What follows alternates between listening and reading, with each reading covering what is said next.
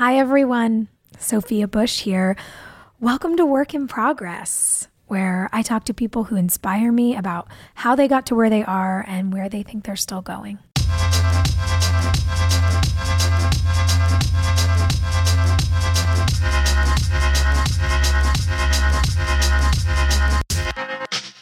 Good day, Whip Smarties. Today we're going to depart from our normal schedule, and we're actually going to re-air a podcast that came out last year. Back in August of 2019, I was lucky enough to interview Dr. Melina Abdullah. She is a recognized expert on race, gender, class, and social movements. She was a founding member of Black Lives Matter and continues to serve as a Los Angeles chapter leader. She is a womanist, a scholar, an activist, a mother, and a friend. She is an incredible author, and she is a person that I learn an incredible amount from in terms of how to show up, disparity in the system, and what we can all do about it. In the wake of continued police brutality, in the wake of understanding that police brutality is a public health crisis, and in the wake of horrific videos like that of the death of Ahmaud Arbery, the murder of George Floyd, and in our understanding that Breonna Taylor, an EMT, a first responder caring for COVID patients, was executed by police in her apartment, we have work to do. We have things to confront. I say we because I am including myself as a white woman. And my hope is that all of you will join us today to listen to this episode as we re-air it with no ads, just because we know it is the right thing to do. You won't hear from sponsors. You will just hear from Dr. Abdullah as she answers my questions, and they're questions that I imagine many of you have as well. So please, show up, listen up, and learn from the experts how we can all speak up, because people are dying, and it's our job to do something about it. I really appreciate all of you, and I hope you enjoy this conversation with Dr. Melina Abdullah.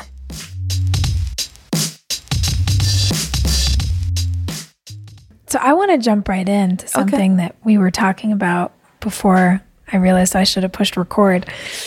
There's an article in The Land magazine, and they wrote that you have, quote, become the scourge of the LAPD, a co-founder of the Los Angeles chapter of Black Lives Matter and a member of the group's national leadership team.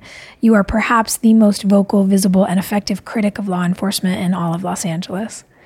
For the past 4 years, you have organized the grieving families of people killed by the police or who died in police custody into a formidable group of advocates seeking deep changes to policing in LA. And to me, that reads as a very high compliment. And me too. Okay, I was curious. I was like, God, the word scourge is so charged, but does it feel kind of like a badge of honor at this point? Absolutely. Absolutely. When we think about what LAPD is, you know, I love the idea that I'm one of the most vocal critics, right? They need to be criticized. They need to be transformed. And that only comes by lifting our voices and doing work to do that. So yeah, that's a high honor. Yeah, in prep for this, going through and looking at the stats of the number of people who die at the hands of the police in this city and how it's higher than in cities like Chicago, it's higher than in cities like New York. It's something that I don't know that everyone is really aware of. What a kind of crisis for the citizenry of LA this problem is. And it's an interesting topic to discuss, because what I realize is that so often in circles like our overlapping circles, we're analyzing the problem of a system. Right. And in other circles where this topic comes up, people really feel personally attacked. It turns into, well, my uncle's a cop and is a good guy, or, you know, there's a lot of people who sacrifice to be in uniform, whether it's in the police force or military service or whatever. And I'm curious, because of your level of expertise at looking at the brokenness of a system and the historical problems of a system that have been passed down to modern day that I think so many people aren't aware of. And I want to get into that with you too. how do you get people to analyze the system and what the system does to even the, quote, good guys who volunteer who get swept up in it? That's a huge question. I think, number one, we start with the people who are most directly impacted. And so for Black Lives Matter, a lot of people think that like the term Black Lives Matter is meant for non-Black folks to see our humanity, but it's not. It's Black Lives Matter is a rallying cry. It's for Black people to understand our own power. And Black people, I don't think any Black person I know is in any way duped into believing that the police are here to protect and serve us, right? So I think getting people to stand up, getting my people to stand up first, right, is hugely important, right? So there's not a whole lot of convincing that needs to be done other than, policing as we know it hasn't always been. And so that means it can be changed, right? Policing that as we know it is a system that somebody invented, and we're people who can disrupt that. And so I think that that's the biggest part, is recognizing our own power. We're talking about systems and structures and institutions, but I think for Black people in regular neighborhoods, like I live in the Crenshaw district, right? Black people in my neighborhood, we don't have to think about structures and institutions and systems in like some theoretical way. You know what it means when the current LAPD chief, Michael Moore, says he wants police on every street corner, at every bus stop, at every church pew, and every bar stool. And we know that's a bad thing. Like when you see now on Crenshaw, you usually see, you're starting to see like 2 officers per bus stop just standing there like with their hands on their belts. That feels like an occupation. It does not make us feel safe. And so we don't have to explain the system to other Black people because we all feel the same thing. And that's not to essentialize us, but I think that our collective experiences with police, tell us and inform us. And I think that kind of wisdom and that kind of expertise is the most valuable. Yeah, wow. I find that I sit when I hear you speak and I ingest, and then I'm like, there's going to be all this air in this interview. And my editor is going to be like, why isn't she talking? But because I can't. So can we walk back? I'd like to know about how the mission as Black Lives Matter and Black Lives Matter LA began, because you have been an advocate, you are an organizer, you are a professor, you are an academic. And I'm a mama. And you're a mama. Right. Yes. 2 wonderful kids. Yeah. And your face lights up when you talk about them. And I have so much fun. When I read profiles of you, there's always like a mention of what the kids are up to. And I love it because I feel like I'm getting the picture painted. But I'm curious how this all began, because, I became aware of you already as this leader in the movement and as an advocate. And for people listening, we finally got to meet years ago at the LA Women's March. And they were like, hey, you're going to introduce Melina Abdullah. And I was like, what? And I remember running. And I was like, what? Oh my God, I was so excited. I was just like, she's so cool. And I remember running up to you and being like, hey, this is crazy. I want to talk to you about everything that you do and figure out how to be there, supporting and anything.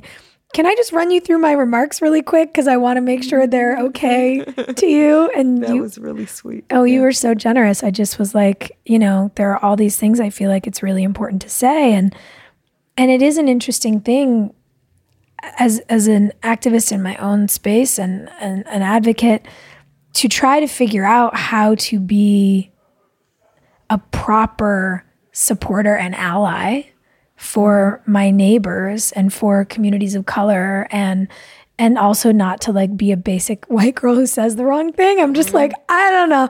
So I asked you all of the questions, and you were so lovely and gave me the confidence to walk up on that stage and just be like, the only reason that we're here and the only reason there's been any progress has been because of Black women. And if we don't start following them the way we should have always been, we're stupid. I didn't use those words exactly, but that's the truth. And And then you came up on stage, with a whole crew and your family, and you gave the most rousing speech, and it was amazing. Oh, thank you. And I feel like we've been teammates for a long time now. So that's where you and I first connected. Right. And you are this incredible icon in the community. And I'm wondering how, from the inception of Black Lives Matter to speaking to 750,000 people in the streets at the Women's March, how does that all get started for people who don't know the story? So I don't think I'm an icon. I appreciate that. I mean, you are, ma'am. I mean, I'm just like, even when you said, expertise in this, I'm not. Like, I am just a mom, right? Mm-hmm. I have 3 children and I have 1 million spirit children, right? And I'm a community member and I'm my mama's daughter and my grandmother's granddaughter. Mm-hmm. And, my grandfather thought I could walk on water. And so all of that is in me. Mm-hmm. And I believe, I know that I use a term called sacred duty, right? It's our mm-hmm. sacred duty to not simply sit by as our people are oppressed and degraded and killed. And so I have a loud mouth, and my mother taught me, like, never be quiet, right? Never just sit there and take it, right? And, that's one of the things I really appreciated about our meeting is, I don't watch a lot of TV, right? So I knew your name, but I don't really, watch TV, right? But what I loved about you is, one, the authenticity with which you approached me, but 2, that it wasn't a one-time thing, mm-hmm. that it was, well, what can I do? How can I use my platform? What feels good in terms of what I share? And I know, like, we have a whole bunch of friends in common and everybody, kind of reports back on their work with you. And I just think it's really powerful and beautiful when people say, I feel like you've never said these words, but I feel like you've said that it's also my sacred duty. It's my duty. Mm-hmm. One of the chants we use in Black Lives Matter is, it is our duty to fight for freedom. Mm-hmm. It is our duty to win. We mm-hmm. must love and protect one another. We have nothing to lose but our chains. And I feel like you've embraced that, this idea that we can't just accept the world as it's handed to us and as those who are in it for greed and greater power and kind of the hoarding of resources at the expense of everyone else, mm-hmm. right? They don't get to decide how the world is going to move. We get to decide how the world is going to move. And mm-hmm. so I love that you've stepped into that. And, I like the term teammates, that we're teammates in this work. That's so kind. Thank you. Mm-hmm. Really, like that my chest feels like it's going to explode. And I do identify so deeply with that term, sacred duty. And I think about how the fuel, I talk, my friend Glennon, all the time, we talk about sacred rage, that like that fire in you that refuses to be quiet in the face of injustice is sacred rage. That is a fuel source that never runs out. And I think we have to press toward the things that light that for us. And it is not okay, whether we're talking about the hoarding of resources or disparities in healthcare or the disparate experiences of different communities, and those experiences being based solely on what those communities look like. This is not okay. Right. How could any of us not be enraged? Right. None of us is free until all of us are free. Absolutely. The ugly intertwining of the oppression of communities of color and the oppression of women. Mm-hmm. Even in the most conservative circles in America, you hear people criticizing, communities around the globe that they view to be threatening, or, that they say, well, terrorists come from X. And it's like, well, what do they have in common? They oppress poor people and women. They destroy education systems so that they can promote fundamentalist ideology that is dangerous and inherently patriarchal. Right. Hello? Look in the mirror, sir. Right. Do you not see that you're doing that here in ways that are unique to our own country and our own experience? And it's our duty to stand for each other. Absolutely. Absolutely. So how does it start? How does the stand start in LA? Because you were among the original group of organizers who formed Black Lives Matter. And back in 2013, what is the landscape? What happens? And what did your life look like at the time? Yeah. So, I mean, I've always been one who's not quiet, right?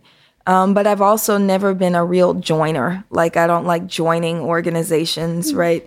I always feel like the deeper you get into something, the more like the drama kind of unfolds. And so I just preferred to kind of move, and I would be a part of different movements, but not really deep. And July 13th, 2013, that's the day George Zimmerman was acquitted in the murder of Trayvon Martin.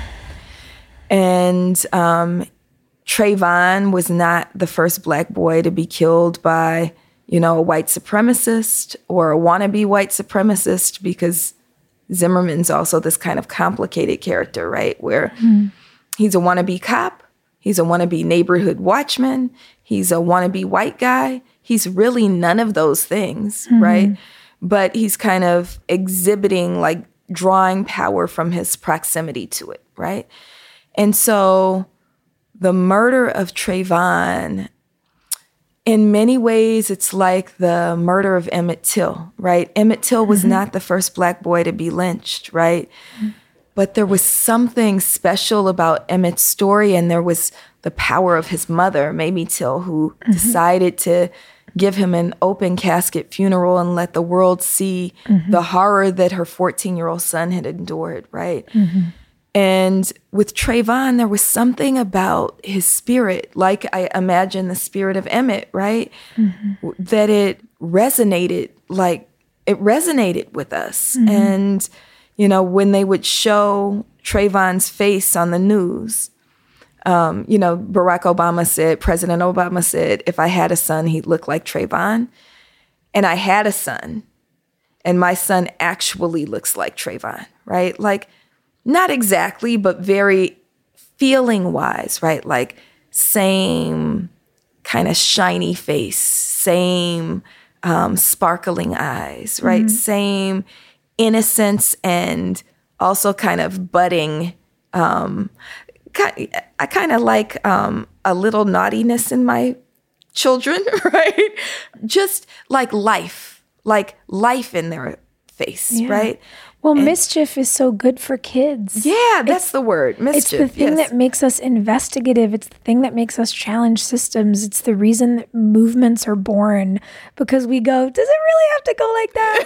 Right. It's like the 8-year-old that wants to take a toy apart to figure out how to put it together could become the next great engineer or the next great social activist, because they want to take it apart and put it back together better. Right. And in the meantime, they're frustrating their mothers. Yeah, right. Because they're kids. Right. It's like, I joke, I used to be a nanny, and I was like, I nannied for the best kids in the world, and they were also like tiny terrorists.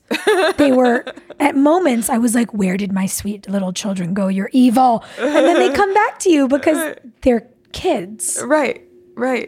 And that's what I feel like we got with Trayvon. He was a 17-year-old child. He was a child. I don't like when they call him a young man. He was a child, right? 17-year-old child doing exactly what he should have been doing. And his life was stolen. And then the state gets behind Zimmerman and says he had the right to steal the life of this boy who was ours. And I remember July 13th, 2013 was a Saturday. And we were glued to the TV. And in California, it was becoming evening. So it means it was nighttime in Florida, right? And everybody on the news, all the newscasters are going, well, the verdict's not going to come in today. It probably won't come in until Monday. And so I left the house. I went to CarMax. I was trying to get a new car because my family was getting bigger. And I remember going into CarMax, and almost as soon as I got there, my brother called and he goes, where are you at? I tell him. And he goes, well, sit down because you're not going to like it. And he said he got off and they're giving him his gun back. And like, even when, and I don't know if it's like the events of the last week, but even when I hear that second part, they're giving him his gun back, just like hit me. And I felt this fog kind of overtake me, and grab my kids, get them in the car, and I go home. We didn't buy a car. And at the time, my son was 3. And, you know, my other kids are a little older, and I'm getting them all together. And I did what like mothers have to do. I'm a single mom. So cook dinner, bathe my son, put them all to bed. And then I found somebody to sit with them. And I had these other moms come over to my house, and we kind of sat and we talked and decided to go out. And there's a park in the Crenshaw district of Los Angeles, Leimert Park, which is like the cultural center of Black LA. Terribly, and I hope we can get to this, they've put up a fence around it now, so you can't get into the park anymore. But at all? At all. Even during the day? Nope. So that, I think, has a lot to do with the neighborhood that's undergoing gentrification. And there were houseless folks who slept in the park. So they're trying to keep the houseless folks out. But I also think about, like, Black Lives Matter was birthed there, right? Like, every protest you can think of began in that park. So we didn't need a tweet. We didn't need a text. We didn't need nobody to call us. We knew where Black people were going. We go there for a rage, but we also go there. That's where we went to celebrate the election of Barack Obama, right? And so they fenced off the park. But on July 13th, 2013, the park was open, and we knew that's where to go. And that's where we went. And there were, you know, easily 1,000 people milling around in the park, some crying, some upset, some giving like impromptu speeches. And I always tell people, like, who are becoming activists, that the first investment you need to make is in a bullhorn, right? There's a power that comes, whoever has the bullhorn gets to dictate the action, right? And so I had the bullhorn. And I remember there was this young sister there who I was talking to, and this was her first time kind of coming out. And she said to me, because we were all talking to each other, well, I don't want to be in this park. And me and the other moms are like, well, what do you want to do? And she said, well, I want to march. So I grabbed the bullhorn and I go, we gonna march, right? And so everybody starts coming together. And then there's this kind of this back and forth, which I think is really important, where some people were trying to march south down Crenshaw, which if you go south, it gets blacker and poorer, right? If you go north, you actually start marching towards Wilshire, right? Which is whiter and more affluent. Yeah, you march right into Hancock Park. Right, exactly. And so I'm like, we are not marching south. Because if you think about like what happened in 92, they don't care if you march south, right? That's whatever, right? So I remember yelling on the bullhorn. I felt like we were running for freedom. I was like, go north, right? And so we all start marching north up Crenshaw. And we were kind of in the streets like that intuitively for about 3 days. And on the third day of protest, we had this group, like we just called it like Black Community Organizer Space. And there were about maybe 15 of us. One of them was Patrice Cullors, and I was in that space as well. And so we had become really friends and comrades in that space. And Patrice had been in conversation with Alicia Garza, who I didn't know at that time, and Opal Tometi. And Alicia had put this letter online, and she signed it Black Lives Matter. And so while we were doing this intuitive work, they were talking about how to build a movement, not a moment. So on the third day of protest, I remember exactly where I was. It was the first freeway shutdown of the Black Lives Matter era, right? So we were marching north up Crenshaw, and these boys, probably younger than Trayvon, decided, we had basically adopted a philosophy. This is why the northern pattern was important, of disrupting spaces of white affluence, right? So we're not going to disrupt South LA.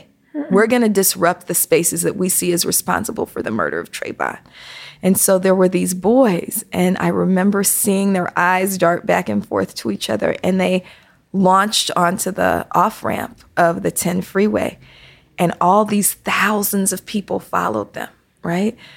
And my oldest daughter, who's a hell of an organizer in her own right, she was 8 at the time. She's maybe she was 9. She's 15 now, so we're 6 years old, so she must have been 9.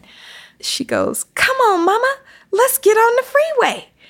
And I have like my 3-year-old son in a stroller, and I'm a courageous mom, but I'm not crazy, right? So I'm like, we ain't getting on the freeway. And so we stood at the overpass, and I took some pictures that wound up like going viral.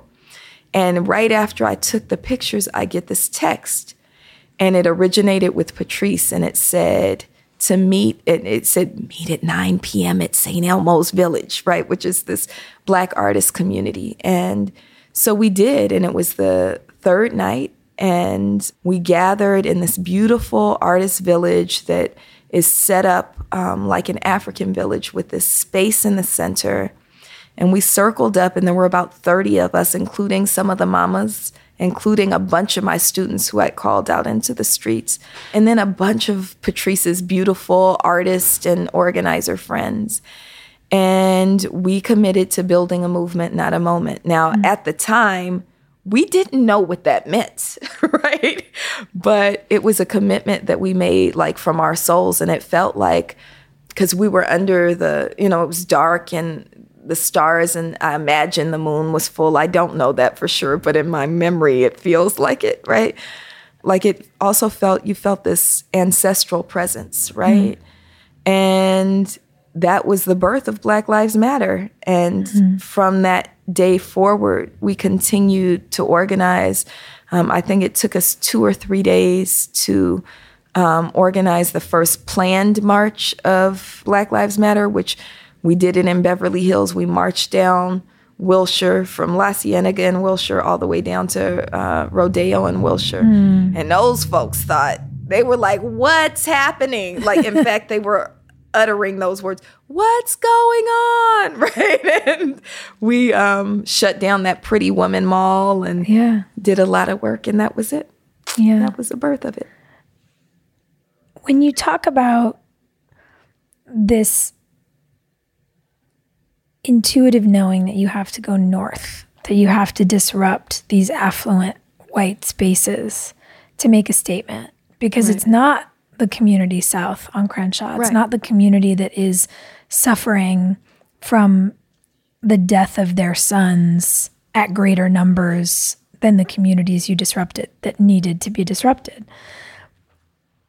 I know that there will be some people who hear this and wonder what that means, who say, some people who will wonder what that means and who might say, there were people driving down Wilshire that day going, what's going on? Like, tell us what's happening, who would assume I have nothing to do with that. I don't support what happened with Trayvon's killing. I don't think that George Zimmerman should have been given his gun back. How to people who might not understand what you mean by that, do you educate on disrupting that system and how that system, even a community on La Cienega and Wilshire, how their system is supporting the system that let George Zimmerman off? Yeah. So a couple of things. One, most of you are responsible, right? If we think about like the majority of white people voted for Trump, right? Yeah. So you're responsible. All of this that's going on is your fault, right? And so there is a direct responsibility, right? But even if you go, well, I didn't vote for Trump, right? I give money to Black Lives Matter, right?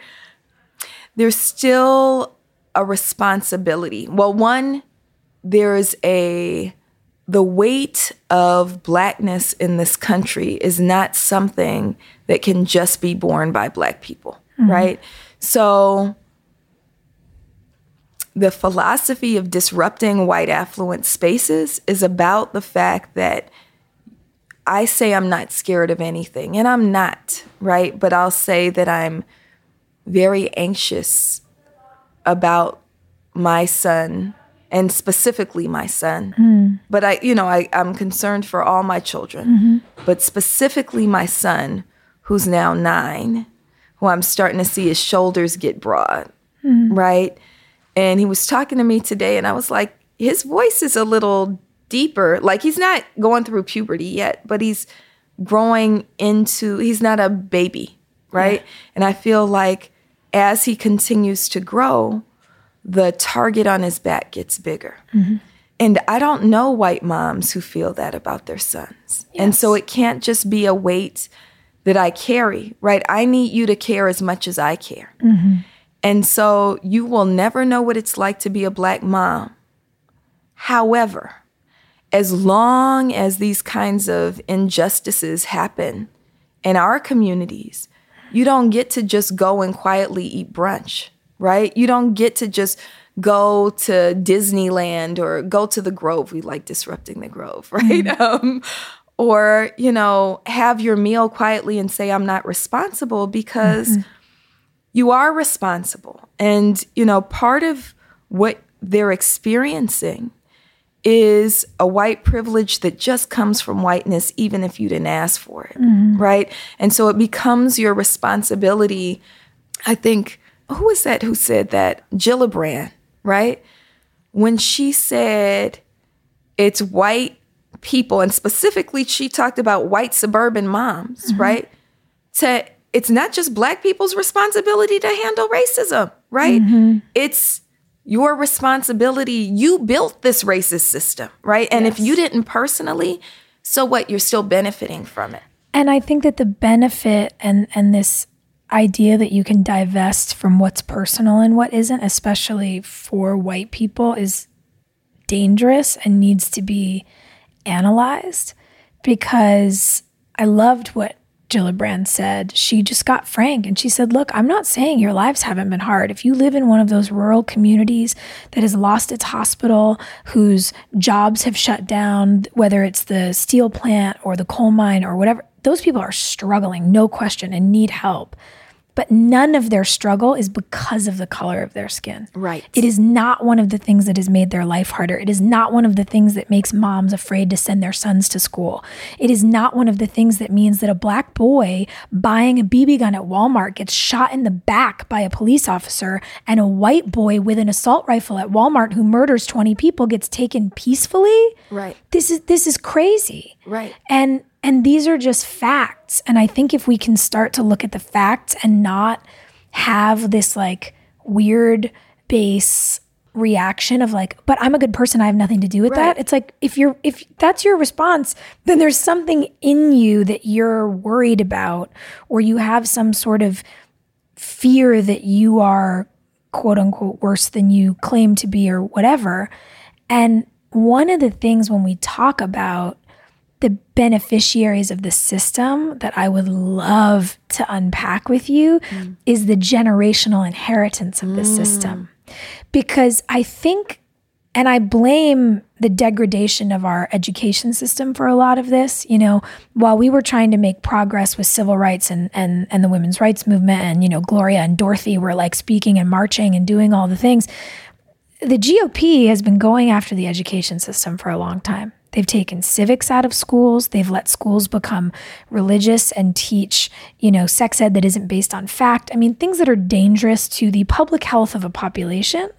And when we lose our history, we make the same mistakes.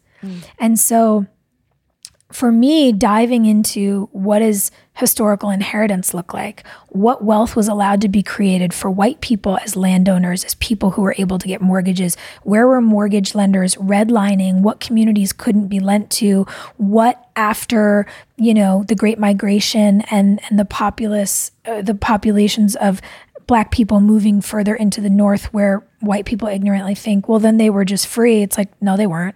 They were pushed into ghettos. They were denied any sort of services, any sort of healthcare, any sort of safety long after what we consider freedom to mean.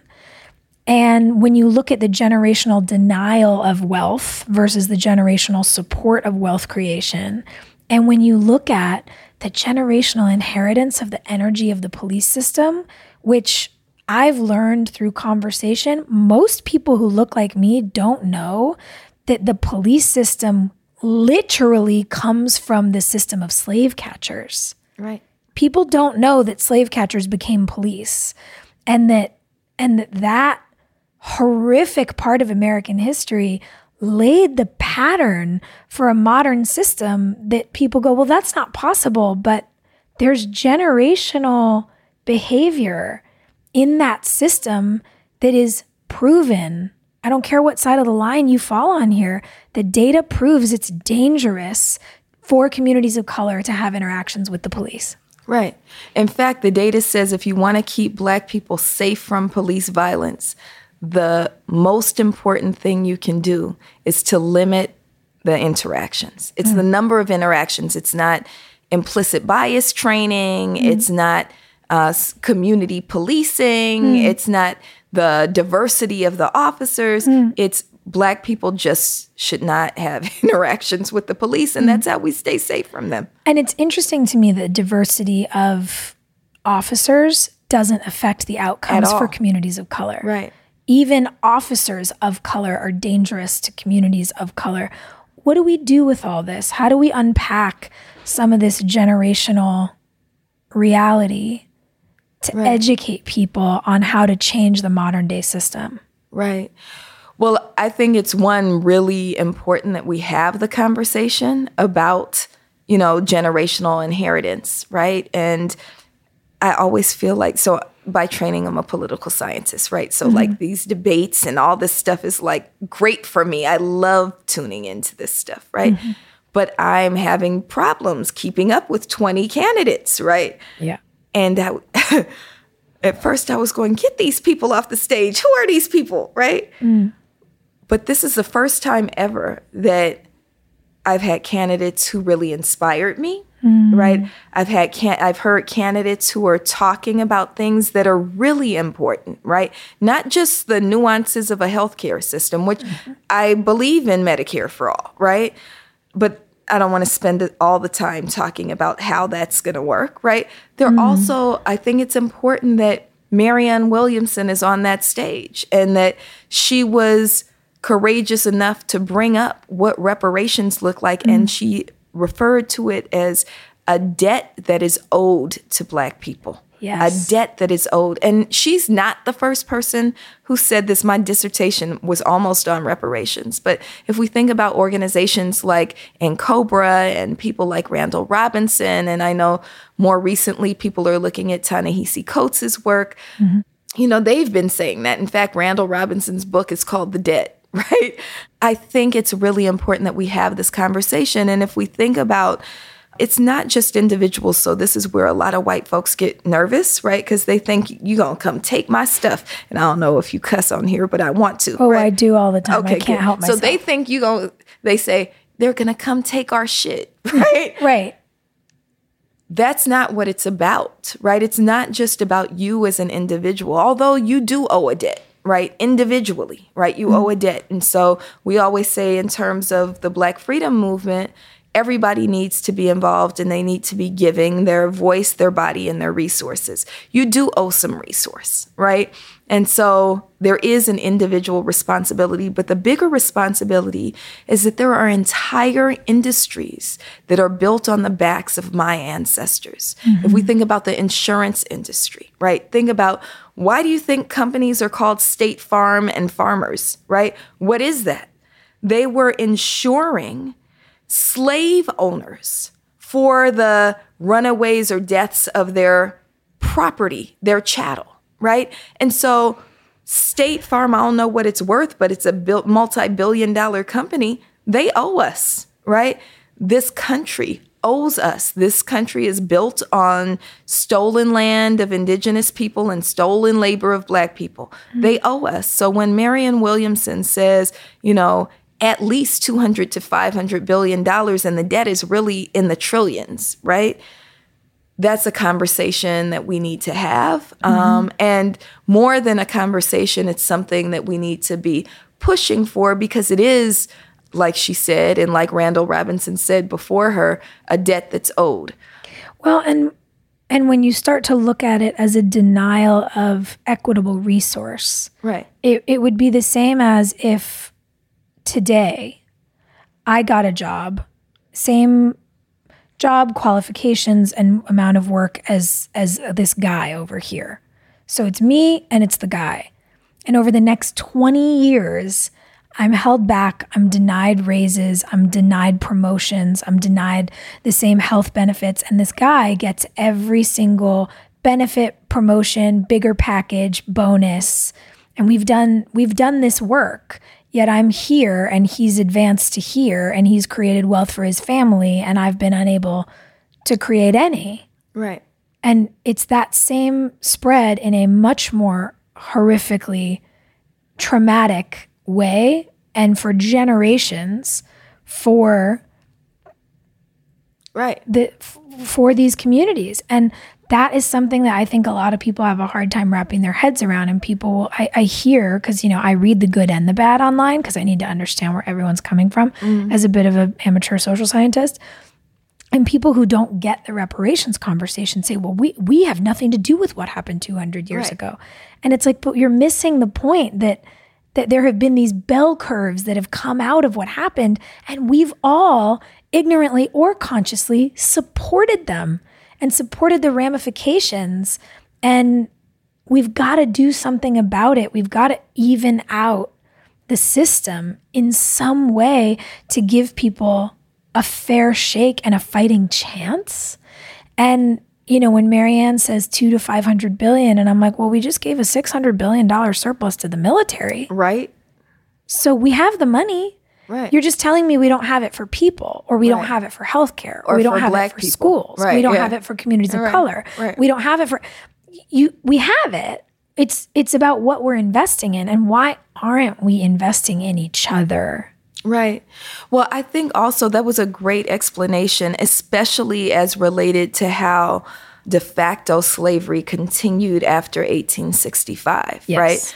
But if we think about from 1619 to 1865, what was happening was the wholesale theft of Black labor, right? And Black people, right? Yeah, and humans. And human beings, right?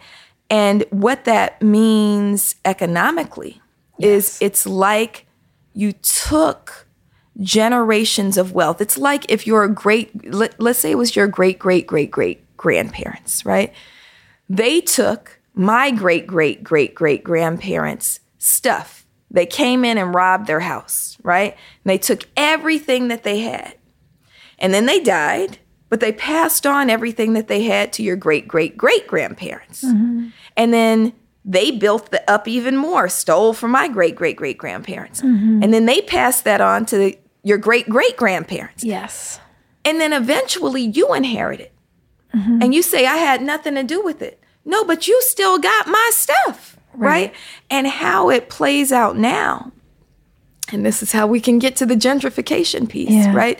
Is so I live in the Crenshaw district, which at the time I moved into my neighborhood was about 80 to 85% Black.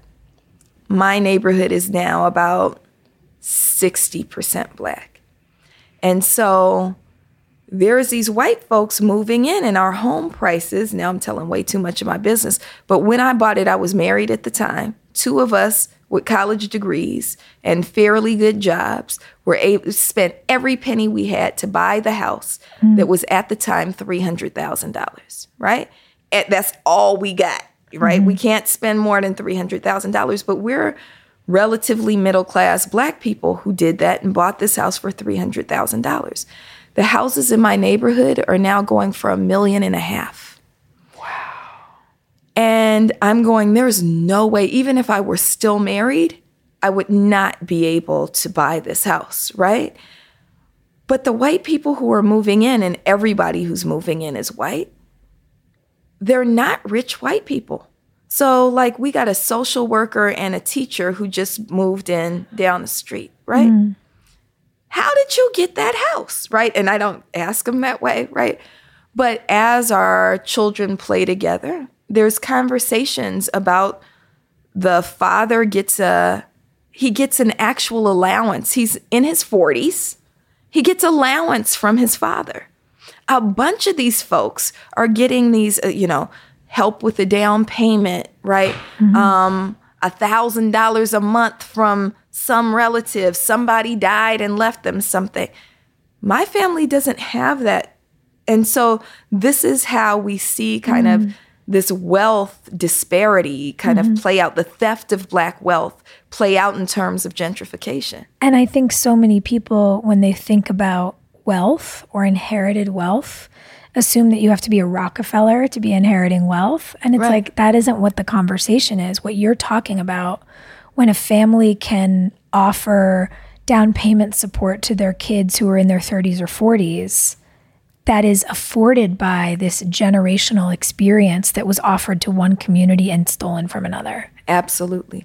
And we're not saying that you shouldn't take down payment help from your... No. But it should have been...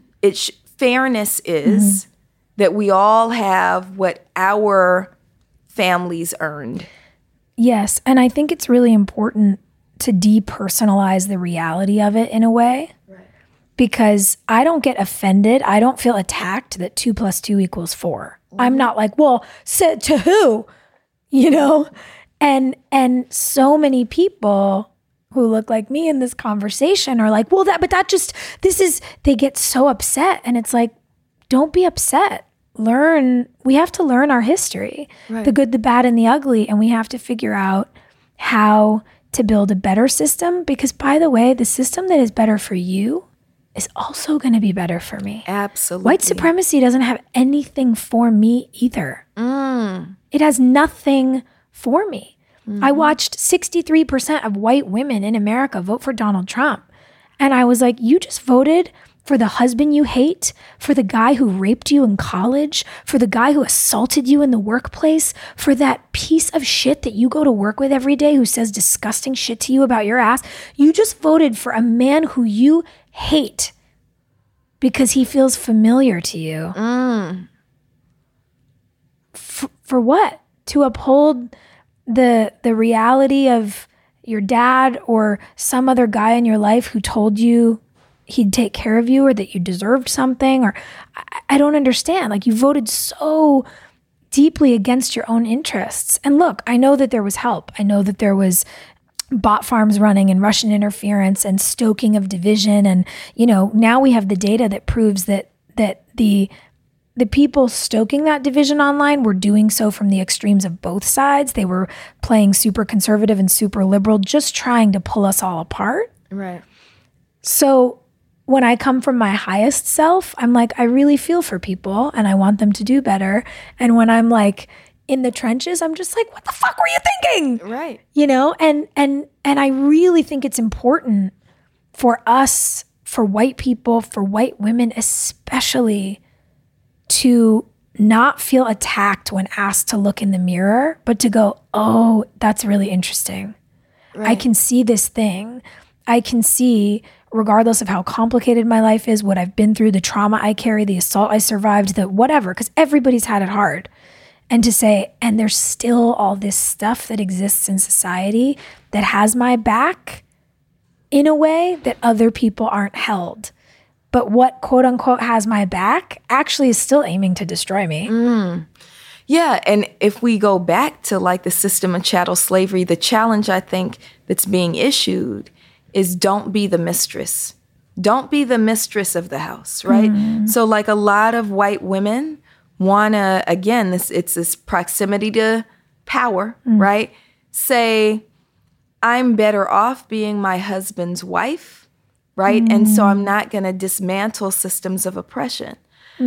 But you're also being oppressed, right? And so in order to ever be free, maybe you get to wear the fancy dress and you don't have to be the one to pick the cotton, right?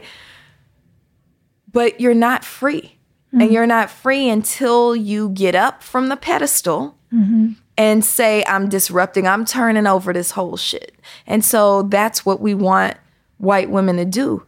I also think that point about white supremacy having nothing for you, I think that's right. Like, so what freedom looks like, and I'm not a white woman, so I can't really say from, But what I imagine freedom looks like for white women now is not having to, I think part of that kind of white people and white women working themselves up into kind of this guilt-laden, protective space, right? Where they're saying, well, it wasn't me, right?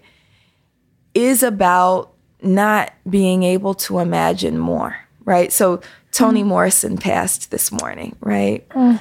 And my favorite thing that she said is, dream before you think. Dream before you think. And I think that as freedom has to be an imagining, it has to be a dream, right? And we have to think about or dream about, right, what it would feel like to walk down the street and not have people like me, women like me, looking at you. And I'm going to be straight up, like the white women who are pushing the strollers and walking their dogs in my neighborhood, I can't stand them.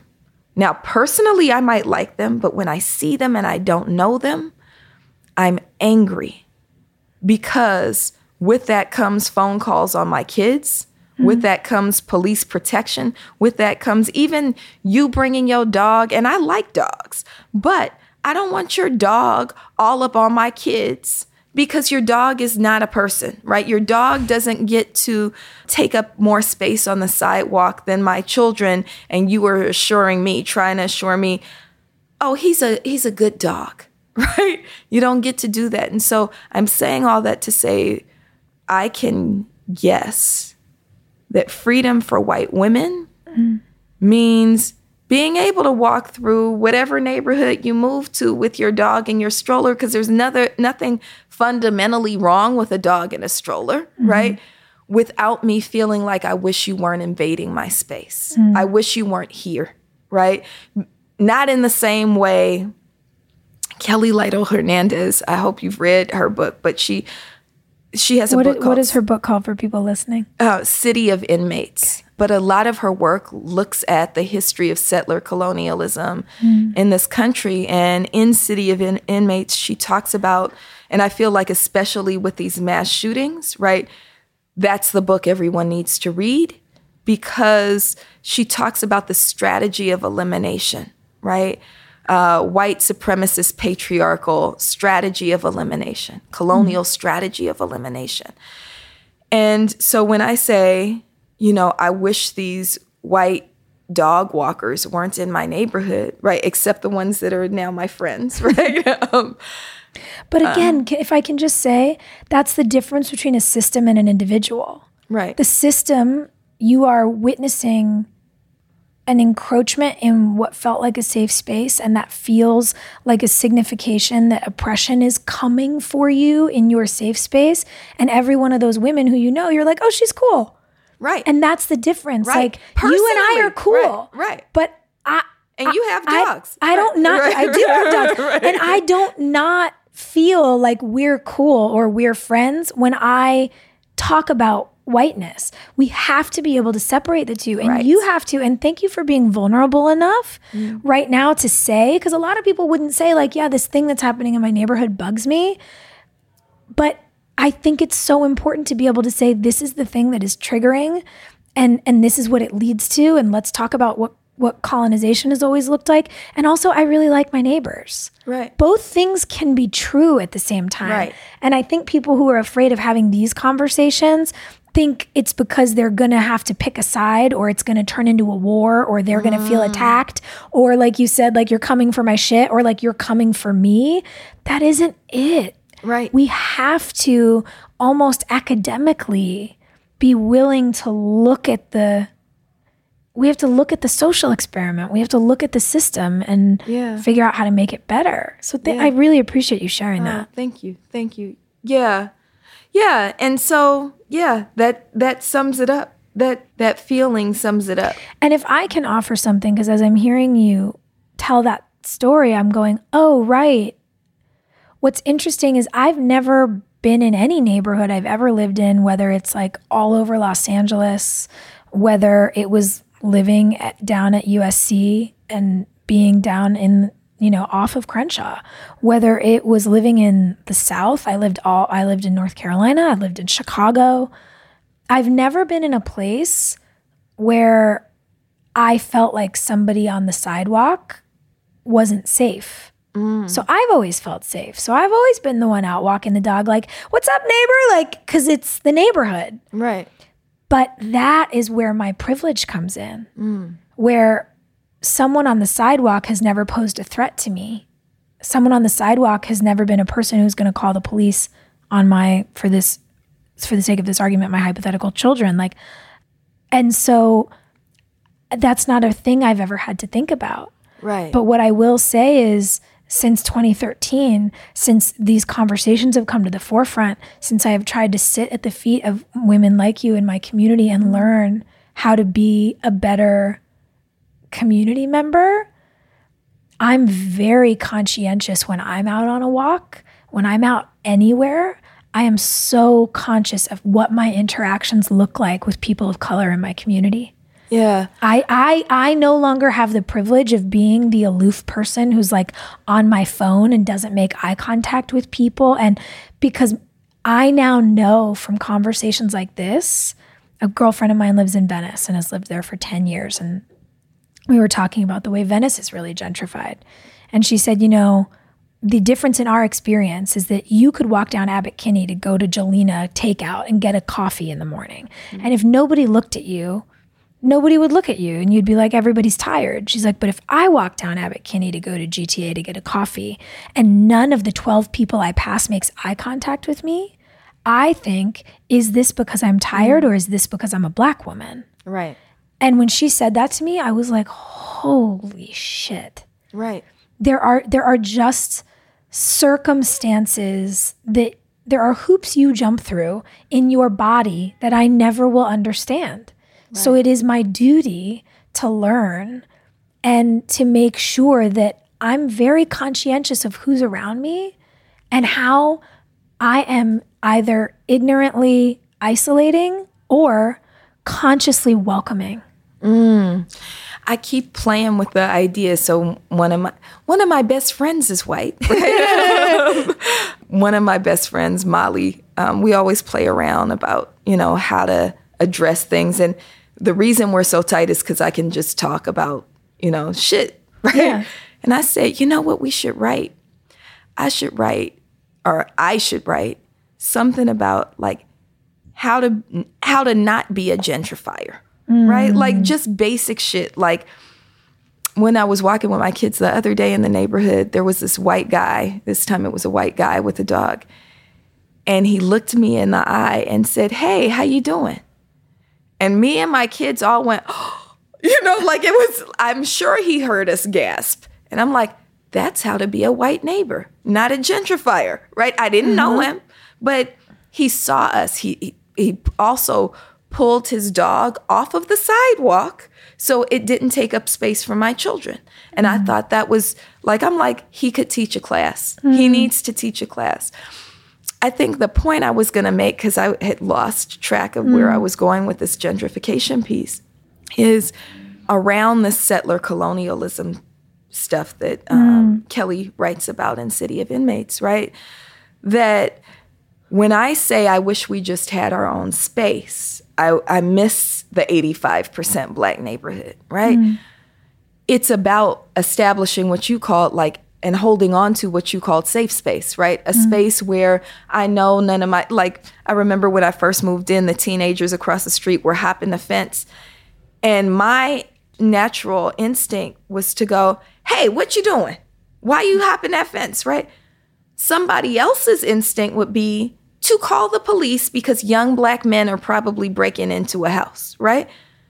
They turned out to be, I had just moved in, didn't know them, the kids that lived there, and they had locked themselves out, right? So it feels safe to me because I know that my kids, when they're hopping the fence or going in the back door or doing whatever, the Black neighbors are going to go, do you live there? And 99.9% of the time they know them. So they'll say, are you locked out? Want me to call your mama?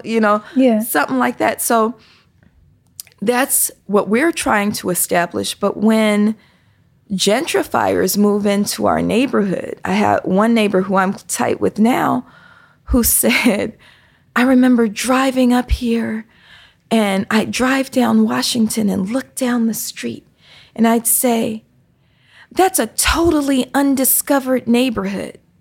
Yikes. And undiscovered by who? I said, who are you, Christopher Columbus? Like, what does that mean? We lived here. What are you talking about, undiscovered? And so this whole idea of manifest destiny, like contemporary manifest destiny, gentrification is really like urban colonialism, right? Is also entrenched in this settler colonial idea that I think is tied back.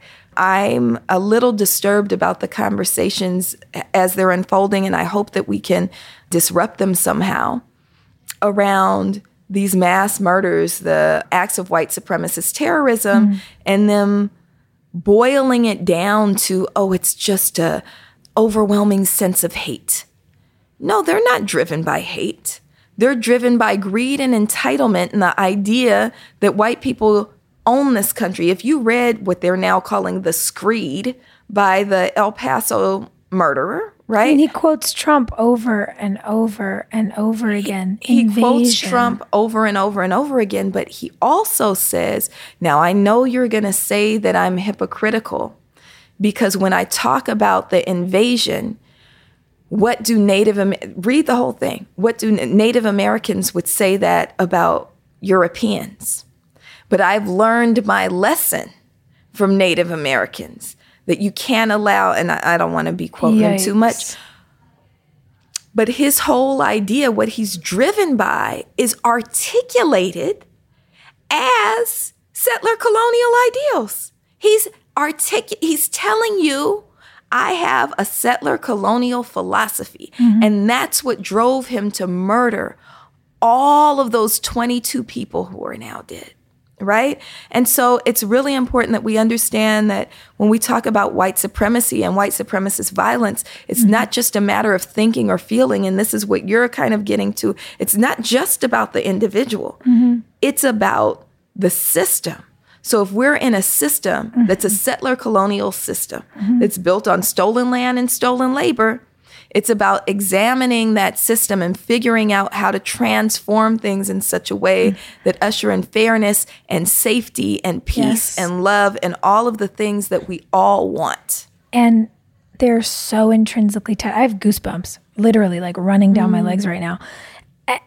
And when we think about that settler colonial mentality, again, the intrinsic connection between the oppression of people of color and how it was rooted in the oppression of indigenous people here in America in the Columbus era is so deeply tied to the oppression of women. You can read Columbus's writing and he talks openly about his shock that the Native women weren't willing to be taken as sex slaves. The idea that they have the rights to the bodies of humans and the rights to the bodies of women, the reason that I think the scarcity mentality and the politics of that proximal power to supremacy really got to, look, let's be real, it's gotten to white women for a long time, but really got to white women in the Trump election is because he was preying on this notion that you're about to have less, you're about to lose. And it's like, well, we've always lost at the hands of those men. Right. You are the reason that 1 in 4 women is sexually assaulted by the time she's 22. I don't know a single woman who doesn't have a story. I don't either. Not a single woman in my life is without a story of an assault. None. And too many to count. Yes. Right? I can't name every And then what happens is we talk about it on a scale. Well, that guy wasn't so bad, but this one. Right. And it's like, no, it's all bad. Right. So. It used to be the norm to go to a party and get your ass grabbed. Yeah. That was like, you knew you were going to get your ass grabbed. And you were told to take it as a compliment. And so if we want to undo any oppression, we have to undo all oppression. Right. One of the things that I have been so fascinated by in our conversations is your educating me on the difference between investing in police services and investing in citywide policy reform, which would take funding which is oddly given to the police to do things that aren't even their job, and that would give funding more to social workers, more to social programs, more funding that would actually take the, if we want to call it the burden of too much work off of the police force, or just stop making them responsible for things they shouldn't be responsible for, and actually get into community safety and protection. And I would love you to speak to that a little bit, because I think this stuff is really fascinating, and I think that the listeners would be really wowed by it. So I think it's part of, again, dreaming before you think, right? Dreaming allows us to kind of see a vision that's not tied to the what is, but what can be, right?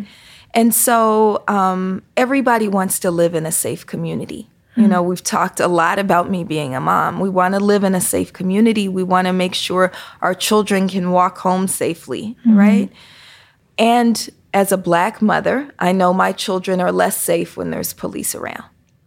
So what does a system of public safety look like? And I remember when I first moved to Los Angeles, I lived in Leimert Park area, and I didn't know what was happening, but every morning, the old people would come out and sit on the porch. And as I lived there, I started having conversations with them. Like, I was like, oh, everybody must be from Louisiana, because Louisiana and Texas, right, we all, my grandparents sat on the porch, but not that early. And as I was having conversations with folks, they had created a system in the neighborhood where they would come out from 7 to 8 to watch the children walk to school. And that's public safety, right? That's public safety in the sense that they knew the children, right? If the children, I remember some of the kids getting called to the porch for cussing, right? As they were walking. I want that for my children. What I don't want is men with guns standing on corners, right? I want the grandmas and grandpas on the porch watching my children get to school safely. And so if we think about what we've invested in, what most major cities have invested in, spent our tax dollars on, they're overspending on police. So our city's general fund, and we now spend 53% of our city's general fund on LAPD. So all the money in the general fund in all of Los Angeles, 53% of it. And that's not including, that's not public safety overall. That's not fire, right? That's not straight up LAPD, 53%. And it doesn't include the contracts that LAPD gets with like the parks, right? Who give them a share of their budget too, right? 53%. Why would we be spending 53% of our city's general fund on police when we know that police actually don't make communities safe? There are studies that say, in fact, let me give a real good example. So there was a brother named Grishario Mack who was killed on April 10th, 2018. He was inside the Baldwin Hills Crenshaw Mall, which is the Black mall in LA, right? And at about 5 o'clock in the afternoon, he was seen inside the mall talking to himself, and he had a kitchen knife, which, let me lift up for the listeners, it is not illegal to have a kitchen knife. In fact, he was standing in front of TJ Maxx where they sell kitchen knives, right? And so it wasn't illegal to have the kitchen knife. He was standing there clearly dealing with some kind of mental health issue, right? Security, who we've talked to in the mall, said they didn't see him as dangerous. They just wanted him to leave the mall because people were uncomfortable with him there, right? But he wasn't attacking anybody, threatening anybody. Somebody called 911. The police come back, bounding up the escalators, and this is a quote from one of the patrons, with every gun blazing. And they murder Grishario in the middle of the mall. They don't even bother to clear the mall first. And then after they shot him and he was on the ground, they stood over him and shot him more. God. I'm lifting that up because someone who is having a mental health break should not have the police called on them. If we thought about the best use of city resources, What if we had a mental health team where when somebody is having a mental health, it's a health issue, they could be dispatched. They could figure out, how do I talk him down, right? They could figure out, well, is he on medication? Did he take his medication? Who are his loved ones, right? Who can we call in to give him support, right? And I know that there's cities like Jackson, Mississippi, cities like Newark, New Jersey, where they're beginning to explore reallocating public dollars to investing them in, more mental health providers, to investing them in, parks don't need police in the parks. They need more youth workers in the parks, right? They're investing them in intervention and prevention work. So even things that we think of traditionally as crime, right, doesn't have to be something that's addressed in with the same kind of occupational style and style of confrontation that police engage. That these are people, what the mayor in Newark has done, Raz Baraka, is hire people, many of them formerly incarcerated, who are from the neighborhoods. And when something goes down in the neighborhood, they go and have conversations with people who respect them, right? And so we need to be willing to engage in radical imaginings and dreaming before thinking, and envisioning a world that actually creates safety, not just policing. Right. There's an interesting insight for me here, because, again, I don't lump the people in with the system. And I have an interesting purview, I believe, into policing because I worked on a police show for almost 5 years of my life. I spent a lot of time entrenched in that community. And I asked the officers who I was close to, and one of whom I am still close to, who I talked to about a lot of this stuff. We had a lot of deep conversations about their opinions on this. And their willingness to say, oh, no, the system is broken. We love our brothers. We love our community. We die for each other. But something is changing and it's affecting everybody. And when I ask, why does this, like I show a video of Laquan McDonald, I show a video of, any of these body cam footage or dash cams that come out eventually, because of course they don't give them to us right away. And I say, why does it become like this? And they talk about the way their training has become increasingly militarized and how they're not trained to diffuse situations anymore. They're trained at the moment a hand is raised and there's something in it, they're trained to shoot, and you're trained to shoot to kill, not to shoot to wound. This is a problem. And they're not encouraged or required to go for mental health check-ins or therapy. You are effectively building a bomb. You are putting a person in a hyper-realized state, telling them that every single person who they encounter is going to try to kill them. And if they do, they have to try to kill them first. But what does it really mean to try to be killed? Like, the adrenaline is crazy. You can't hear. It's hard to see. And if one of those officers discharges a weapon and kills someone, they have no mental health requirements to process what that means. It gets glazed over, and then they're told they did a good job, and then we wonder why it happens again. And I have listened to some of these guys tell me what a toll it's taken on them, yet the system remains the same, and the system is killing people. And it makes me feel the same way when I say, like, white supremacy has nothing for me as a white woman. I have seen how the system doesn't have anything good for the people who are even a part of it. And I see the devastation that it wreaks across communities across the country.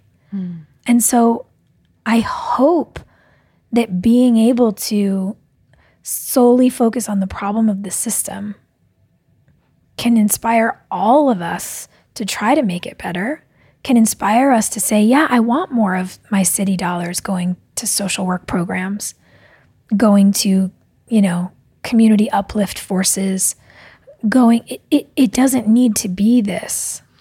Yeah. And I think part of when we say this, right, when we say dream before you think, or when we say radical imagination, or people go, yeah, but how do you get to that? And it feels like this big, overwhelming task, right? But really all we're talking about is a budgeting process, right? Just move some money. It's not that hard to move some money, right? We have cities that are moving the money. Move some money. Also, I define myself as an abolitionist, right? And people go, well, what does that mean? What are we going to do? Abolitionist, a womanist. Right? You got good words. But abolitionism doesn't just mean tearing down systems that are oppressive, right? So most people associate abolitionism with the end of slavery, right? Abolishing slavery. I believe in the abolition of prisons and police. That doesn't mean I don't believe in public safety. And it doesn't mean that, I don't prioritize that, right? I just think it can look very different.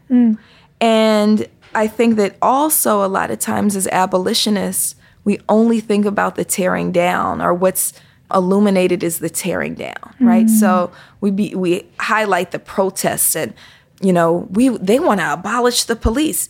Yes, and we want to build community safety teams. We want to build, maybe it could be the grandma brigade, right? And it's not that hard to do. And so when you think about it, like, those grandparents were doing it. That was abolitionist work.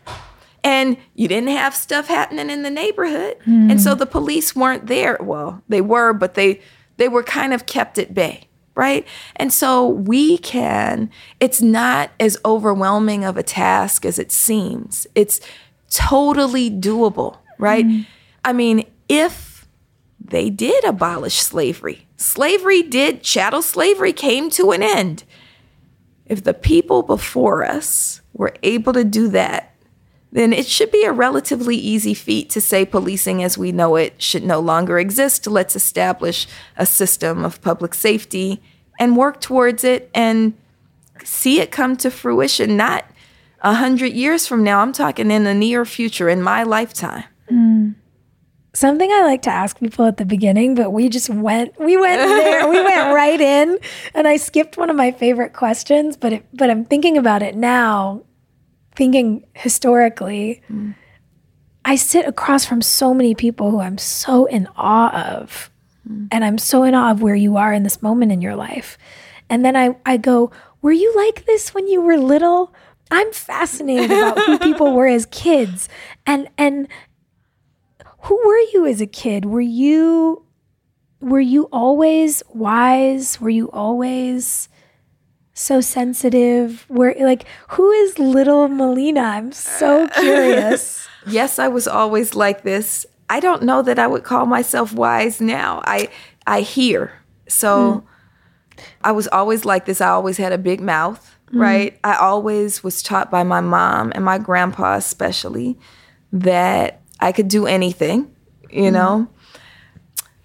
And it's like, I feel like we've spent a lot of time on kind of the heaviness of this work. But I always found this, like, using my voice and speaking up for whatever, fun.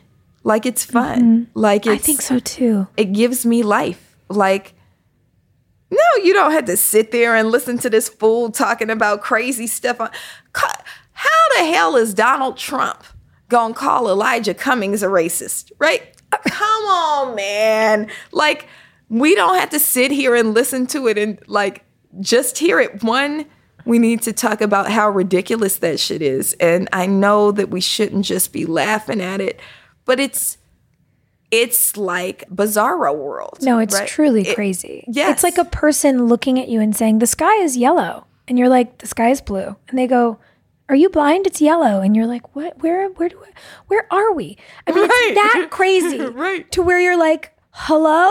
Are we in the same dimension? Like, what's happening? Right.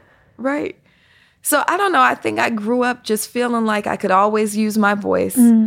Always feeling like I was deeply loved. And sometimes I talk about mothering. And I remember talking with this group of young moms. And I said, and one of them came up to me recently. And I said to them, none of this shit is that deep. And they were like, what? And I was like, even that we're having this forum on mothering, and there was this one, I said, I stressed myself out because I sent my son to school and he left his lunch bag in the car. And then he called me from school like, Mama, bring me but I couldn't get back to the school to bring him his lunch, right? And then I had to remember, school only goes from 8 to 3. You are not going to starve between 8 and 3. When you get home, you can have a peanut butter and jelly sandwich, right? Like, none of it's that deep, right? Like, we take on a lot of responsibility and act like everything is so deep. But I think that how I was raised and how I try to live is just pouring love into what I care about. Firstly, my children, but also my community, the world that I live in. Pour the love in it. And I'm going to make mistakes. Like my son left I didn't look back to see, did he get his lunch, right? So part of it was on me to not look back. But so what? Just keep it moving. And you're going to make a misstep. And sometimes people are going to get mad at you. But so what? Just keep it moving and live in love and live in your purpose. And I think my mom and my grandpa taught me a lot about that. Yeah. What was it like growing up with them? Because you were in East Oakland in the 70s. Right. But I'm 29. What's the right. Same. Right. I have been for a long time. What's the vibe? Like what is community like, and what's your family like? My community was complicated, but the first word I wanted to use was magical and amazing. And I'm saying that as someone who witnessed, I don't even know how many of my friends get murdered, right? Who experienced, like, we found a body in the dumpster when we were little kids, right? Like, wow. Grew up, I came of age during the height of the crack cocaine epidemic in East Oakland, where it was really hitting hard. And if I were to give the first word, it was magical. It was amazing. It was a community filled with love. My grandpa used to, like, sit on the front porch all day long, and we'd come home from school and sit with him on his front porch and eat watermelon. I know that's a terrible thing to say as a Black person, but watermelon is delicious. I don't care if it's a stereotype. It's also that's California. We have produce. We're very lucky. Yes, my grandpa would slice open a watermelon, and he's from Louisiana, right? So he would slice open a watermelon, and we'd eat them like it would be a bowl, right? You turn it into a bowl and you just eat with a spoon. Eat the whole, and we'd sit there and he would tell me stories, and it was amazing. And my mother, who was a single mom and a teacher, she would always come home from school late, and she had like an old Volvo station wagon, and it would hit the block and you could hear it like a block away. And all the kids in the neighborhood, we lived in a almost all Black neighborhood, would come running down the street and sit on our front porch, and they would yell, "It's time for school." And my mom would sit on that porch with them until the sun went down and teach all the kids in the neighborhood to read. And my grandma, who I don't give as much credit as I should, taught me how to cook. So every Sunday, I never missed church, right? So we go to church, and my kids think they're in church a long time when it's like 2 hours. But we'd be there from 9 o'clock in the morning to about 2 o'clock in the afternoon. Wow. And we have a break and cook in the church basement, right? So we'd have hamburgers and coffee, I remember, and 7-Up cake in the church basement. And then we would go home after church service, and I would be at my grandma's house, and we would just cook and talk and look at JCPenney's magazines, catalogs. The catalogs. And it was just really beautiful. And it was like the entire community took care of each other. And everybody from, my grandparents who were there to my mom to, I remember there was a sex worker is what we call them now, right? Who had a son that my brother was friends with. And she would come and teach us a lot, like about being a woman and don't let these men do. And it was, she helped raise me in a way, and it was just a really beautiful community. And I think that they talk about, there's a author named Jawanza Kunjufu who talks about when ghettos become slums. And that there's nothing wrong with a ghetto. And so I was raised in a ghetto. And our neighborhood was called, Funktown. And it was what they would call a gang neighborhood, but they were my family. And so when I think about this now, and I'm sorry for talking so long. No, I love it. When I think about it now and like the criminalization of the people who were killed by police and how they go, oh, he was a gang member. So what's that mean? He was a gang member. Was he committing a crime? Right. So I think about people like Ryan Twyman, who was 24 years old, just killed last month by LA County sheriffs. 24, sitting in his car in an apartment building that's considered, has gang members in the apartment building. But he wasn't doing anything but sitting in the car unarmed. They snatch open his back door and kill him 34 shots and then go back to their cruiser, get an assault weapon and continue to kill him with the assault weapon, right?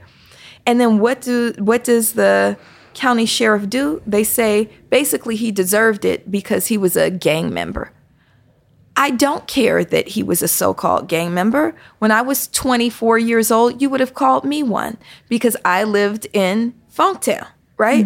It doesn't matter to me. For me, that neighborhood was love, right? For me, that's where my first boyfriend, Almers Jones, was from, right? For me, it was where I got love and support and was nurtured into becoming the woman that I am, right? Even I dropped out of traditional high school, but my neighborhood knew I shouldn't have dropped out of traditional high school, and everybody was like pushing me to go back. And like when I come back now, and there's a couple of people that I grew up with that I'm friends with now, still friends with, and they say things like, we weren't even supposed to be alive, And it was my neighborhood that kept me alive, that kept my brother alive. My brother was crazy and, was like the other boys in the neighborhood, did stuff that would have gotten him imprisoned these days, right? In the 80s and 90s, it didn't send him to prison. What does that mean? So I remember this one incident when my brother and a bunch of the boys who were like probably preteens, like about 12, maybe 11 or 12, had broken into an empty apartment unit in the housing projects that were across the street from our house.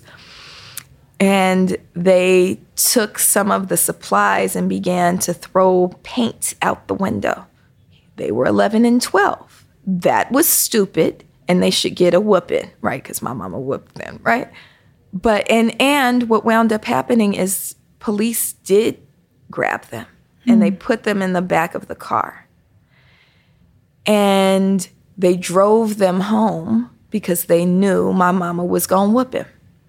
If 11 and 12-year-olds break into an apartment now and do what 11 and 12-year-olds do, which is naughty, but is not criminal, right? These kids would have been taken from their mothers. They would have been incarcerated, and they'd have to live with that process of criminalization for the rest of their lives. We are now in a system that is completely unforgiving. I've shoplifted before. I don't think I've ever said that publicly, but I've shoplifted many times before, right? I've gone to jail before, right? But all of those things were things that, when I was arrested for the first time in Berkeley, California, my mom recently handed me like my arrest record from Berkeley. And it said like, if she doesn't do anything else for the next year, this record will be destroyed, right? That doesn't happen anymore, right? And so that's what I mean when I say like the system was forgiving of my brother and of me, but now we would have had a different fate. Well, and there's such a rigidity now. And even when I hear you talk about, the neighborhood and the boys in the neighborhood and how they would have been described as gang members, I wonder about what that means when people hear the term, because so much of what we know when it hasn't been our life is what we see on TV. Right. And we think gang member means murderer, means someone who kills someone to get in a gang, means someone who is a drug dealer, and that's much more often than not the case. Right. And people get identified as gang members, I now know from my police experience, if they're on the same block as a person who is confirmed in a gang, if they're seen at the same street corner, then all those kids seen with that one kid are gang members by association. That's how the police legally are allowed to identify you now. I know a kid who was just released from jail who went to jail on an associate to murder charge because he was standing next to a guy who got shot in the butt in an altercation. Right. And when people hear that, they go, that's not, they can't do that to you. But they did this to this boy. And so I think, A, there has to be a reassessment with what we believe these definitions to mean. And B, we also have to understand that nobody is to be equated to the worst thing they've ever done. Right. And yes, to all of that. And I actually think kids who grow up in gang neighborhoods aren't really doing things that are that bad. It's white affluent kids do much worse. And they're not criminalized for that behavior, right? I think it's part of, it's systemic, it's intentional. Manning Marable talks about that, right? Like these systems were intentionally designed to produce these outcomes. Right. The criminalization of Black people, right? Even the killing of Black people at the hands of police. It's not accidental. The disparity in sentencing between cocaine and crack, for example. Right. So it's all intentional. And we have to remember that children have the right to be children. So like, now that I've opened up the can of worms about shoplifting, I won't share this with my mom, right? The first time I shoplifted, I was in the 6th grade. And I actually was in Berkeley, and my mom had moved me from my neighborhood elementary school to a white private elementary school in Berkeley, like the super white liberal elementary school. And all the kids were rich, right? And the only 2 Black girls I remember were me and Whoopi Goldberg's daughter, Alex, right? And so these rich white girls, there was some sleepover, wanted to go steal some stuff from this toy store called Mr. Mops, right? So we went into Mr. Mops and we put a whole lot of shit in our backpacks. We got away with it. And then this is how a 6th grader's mind works. We decided we needed to go back. And in my mind, I'm thinking, Mr. Mops workers see thousands of people. They'll never recognize us again because there's thousands of people. Because I'm 10 or 11 years old and I don't they remembered that you were just in here an hour ago, right?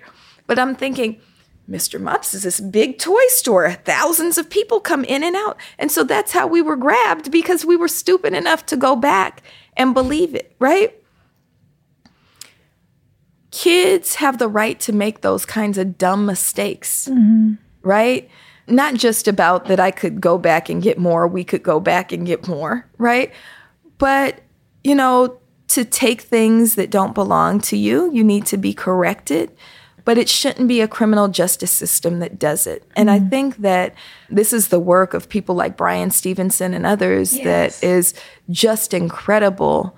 If you look at what's happened since the height of kind of mass youth incarceration in the 90s with the passage of things like Prop 21 that gave discretion to prosecutors instead of judges about, children and how they were charged.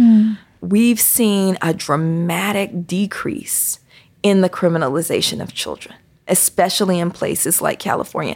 In San Francisco, there's virtually no children who are incarcerated, right? And it's because people are starting to make choices and starting to recognize, especially almost everybody is a parent, right? Kids do dumb shit. If you did dumb shit, right? Yeah. Like, so we shouldn't be losing lives and further traumatizing these children for doing the dumb shit that they're supposed to do because they're kids, right? And really affords an opportunity to teach lessons. I remember I don't know, you're not really that old. So when I was growing up, we had fights at school all the damn time. Like, we were always fighting, and we thought we wouldn't get suspended if you waited till 3 o'clock. In fact, you wouldn't wait till 3 o'clock and fight off of school grounds. Then you could fight, and then somebody got beat up, and then you go home, and if the school found out about it, you had to go in and write some shit. I will not fight anymore, you know? Oh my God, lines. Yeah. When you had to write sentences on the board when you got in trouble. Yeah. Do you know what fights are called at school now? Mm-mm. Assault and battery. And I think that's absolutely ridiculous. Yeah, they're kids. They're children, right? We've all had fights. I hit Damon Skillern in the nose in the first grade because he tried to kiss me. I remember being in the 4th grade, and I can't think of what the boy's name was. He was a 6th grader, and he hit my best friend, Matt, and I kicked the 6th grader in the nuts. Great. Like a swift kick to the nuts. He dropped. Then it was a whole thing where he was embarrassed because he got beat up by a girl. But I was like, you're bigger than my, 6th and 4th grade. Like the boys are very differently developed. And I was just like, you pick on kids your own size. And the irony of like this tiny, scrawny little girl like standing over this 6th grader who was in the fetal position, screaming at him about how he should pick on somebody as big as him. And I was like half the size of my friend Matt. But I mean, he clocked him. Right. And none of us got in trouble. Right. It was just like a playground thing, and that was over. I got in trouble in 5th grade when I stole an eraser, and that's when I had to write sentences on the board after school. Kids take stuff. Right. They do stuff. Right. I even think about, you're talking about your brother and his friends, like playing in a, construction space, throwing paint around. Like, I'm an adult and sometimes I go through construction sites. I'm just really curious about houses. Like I straight up will pull over like in the neighborhood and be like, ooh. And if a gate's open, I'll just go wander around. I've never thought that I was going to get arrested for that. Right. And you won't. I would. Right. You won't. Right. Right. And but isn't even it the interesting? schoolyard fight. Mm-hmm. Little white kids are not going to go to jail for the schoolyard fight, but my son will. Right. Well, and interesting that the way that we are policing younger and younger children is becoming more and more aggressive. Mm-hmm. They wouldn't have. I don't think schools were calling it assault. No. When I was 8, but now that's a thing. That's crazy. Right. Well, and this is something that's interesting to me is the disparity in whether it's potential or actual punishment, because when I think about the work you do today, and I think about the courage that it requires to step outside and do it, I think about the difference, again, let's say it's you and me at a protest, the difference in what happens to us. Because you were charged with assaulting a police officer in a courtroom. And the irony that you were, that the man, so the story goes, he got grabbed on the arm while he was walking, somebody out of a courtroom. So to be out of the police commission meeting. Right. It was a police commission meeting. Thank you. So I'm like, people grab me by the arm all the time, like strangers on the street who are like, hey, Brooke Davis, like, can I take a picture with you? I'm like, is that assault? I'm confused. So this feels ridiculous to begin with, that like grabbing somebody by the arm and saying, hey, like, go easy on this kid could be assault. But what makes it even crazier to me is that another woman said, I'm the one who grabbed the officer by the arm, but she's a white woman. Right. And yet the LAPD charged you with assault, and then they managed to drum up 7 other charges. So they charged you with 8 misdemeanors altogether? Yes. So this could have potentially carried a prison sentence of a year. And that's if they did them as concurrent, not as consecutive. Consecutive would have been 3.5 years. Wow.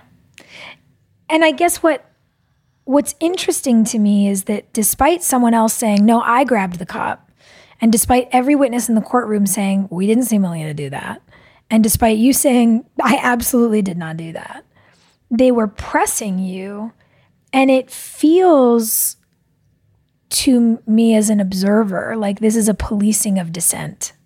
Like this Absolutely. is a policing of your voice. There are, and in that article that I got the Scourge quote from, I get real nerdy on my homework. They said something that I found really interesting, that this has, and to quote, this has far-ranging implications for free speech in Los Angeles. Los Angeles is not the only city-led effort to silence activists. The city council also recently created a new set of rules against public disruptions aimed at banning those who disrupt LA City Council meetings from attending future meetings, which went into effect last January. Public disruption is a time-honored activist strategy to bring pressure to bear on government officials. And your lawyers went on to say publicly that the city is treating legitimate forms of dissent as a crime. Yes. And it is our right, our constitutional right, to free speech and to protest. We are meant to hold our government accountable because it's meant to be a government for us. So what does it look like as an activist today when we think about how kids are getting treated, when we think about how activists are getting treated, when we think about disparate punishment, depending on what community you fall into? How do you get up every morning?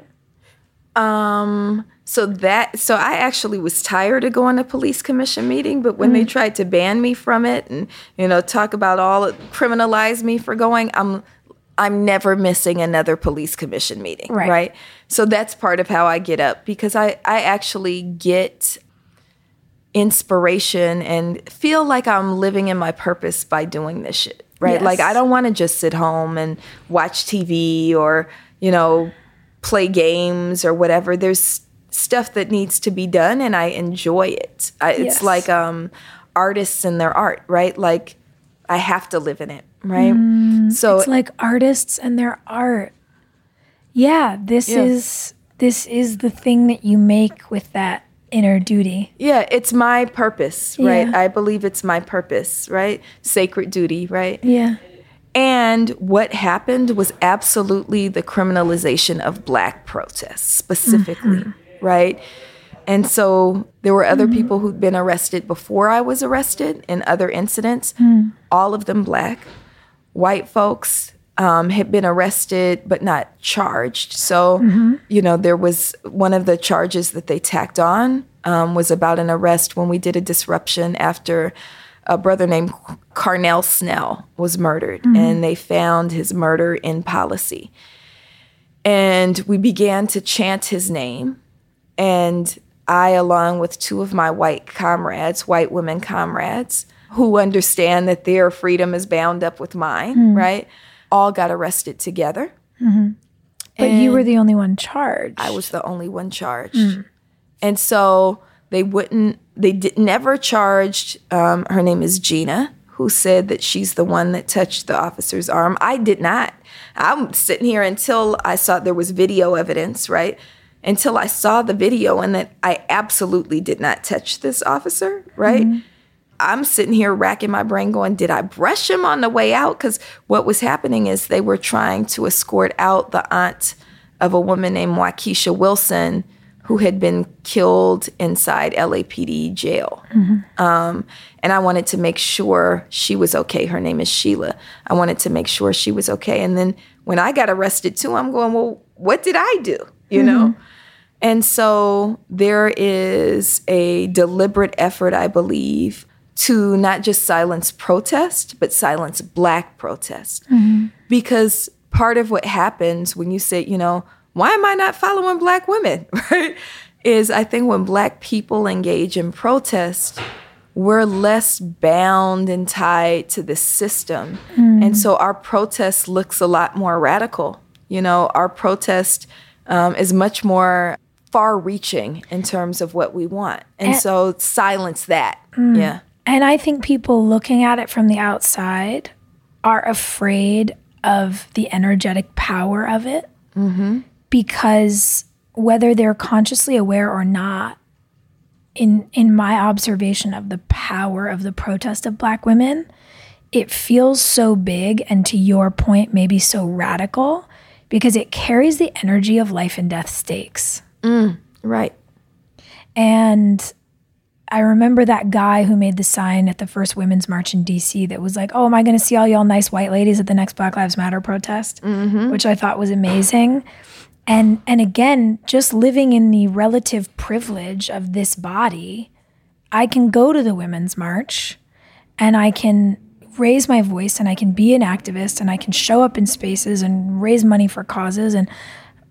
But I don't walk down the street feeling as though my life might be threatened very often. Late at night, I'm nervous. I walk with my keys in my hand. I don't park in certain places. That's being a woman. Right.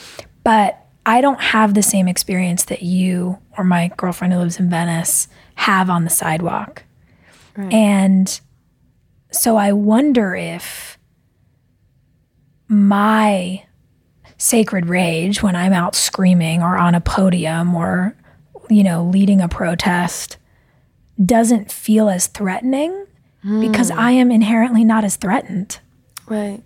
I also think that when you talk about kind of when we've talked about the proximity to privilege. So when you talk about privilege and the proximity to privilege, part of that privilege is a certain degree of protection of you by the system, right? Mm-hmm. So absolutely there's the energy piece, but it's also Courtney and Danny, who are the two white women who were arrested with me. We brought it up. Well, why are the two white women not being charged? Not that we want them charged, but why are they not being charged, right? And it was really the system, city attorney, right, nodding and going, oh, they're okay, right? It's part of this. But they're next to us. There are folks. Yeah, you're these people are with me, not with you. We did the exact same thing. Right. Part of them, Gina is sitting up going, I did it. Even at the time I was being arrested, she didn't touch you. I touched you. You would think at least they'd grab her too, right? Nope. Never got grabbed, never got charged. A year has gone by, so they can't charge her now. Right. But over and over and over again in the documents that were submitted, everything, she's saying she did it. So I think it's part of the system saying, you might not get all of the white supremacist patriarchal benefits, but you're going to get some of the white supremacist benefits, white woman, right? You still here, right? And I think that's part of what's happening as well as the energy. And I think that what you are challenging in the system is at the root of the system itself. You are talking about the disparity in how the system is applied to people of color, and you are doing that as a Black woman, and your threat to the system is bigger. And it's not lost on me that historically there has been an attempt to separate women who are trying to make social change, meaning white women trying to make social change, from communities of color, because all that the people at the top want to do is bifurcate the people who are upset with them. So I even wonder if it goes deeper in the court system where they're like, well, if we can make the white ladies feel protected, maybe they won't come to the next Black Lives Matter protest. Maybe they won't be at the next White People for Black Lives event because we gave them a pass. Right. And whether that's a conscious choice or not, there is the insidious nature of let's separate. Right. Look at women's suffrage. Let's separate. Right.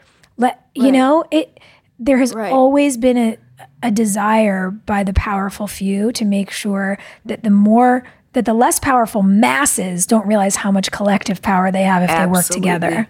Absolutely.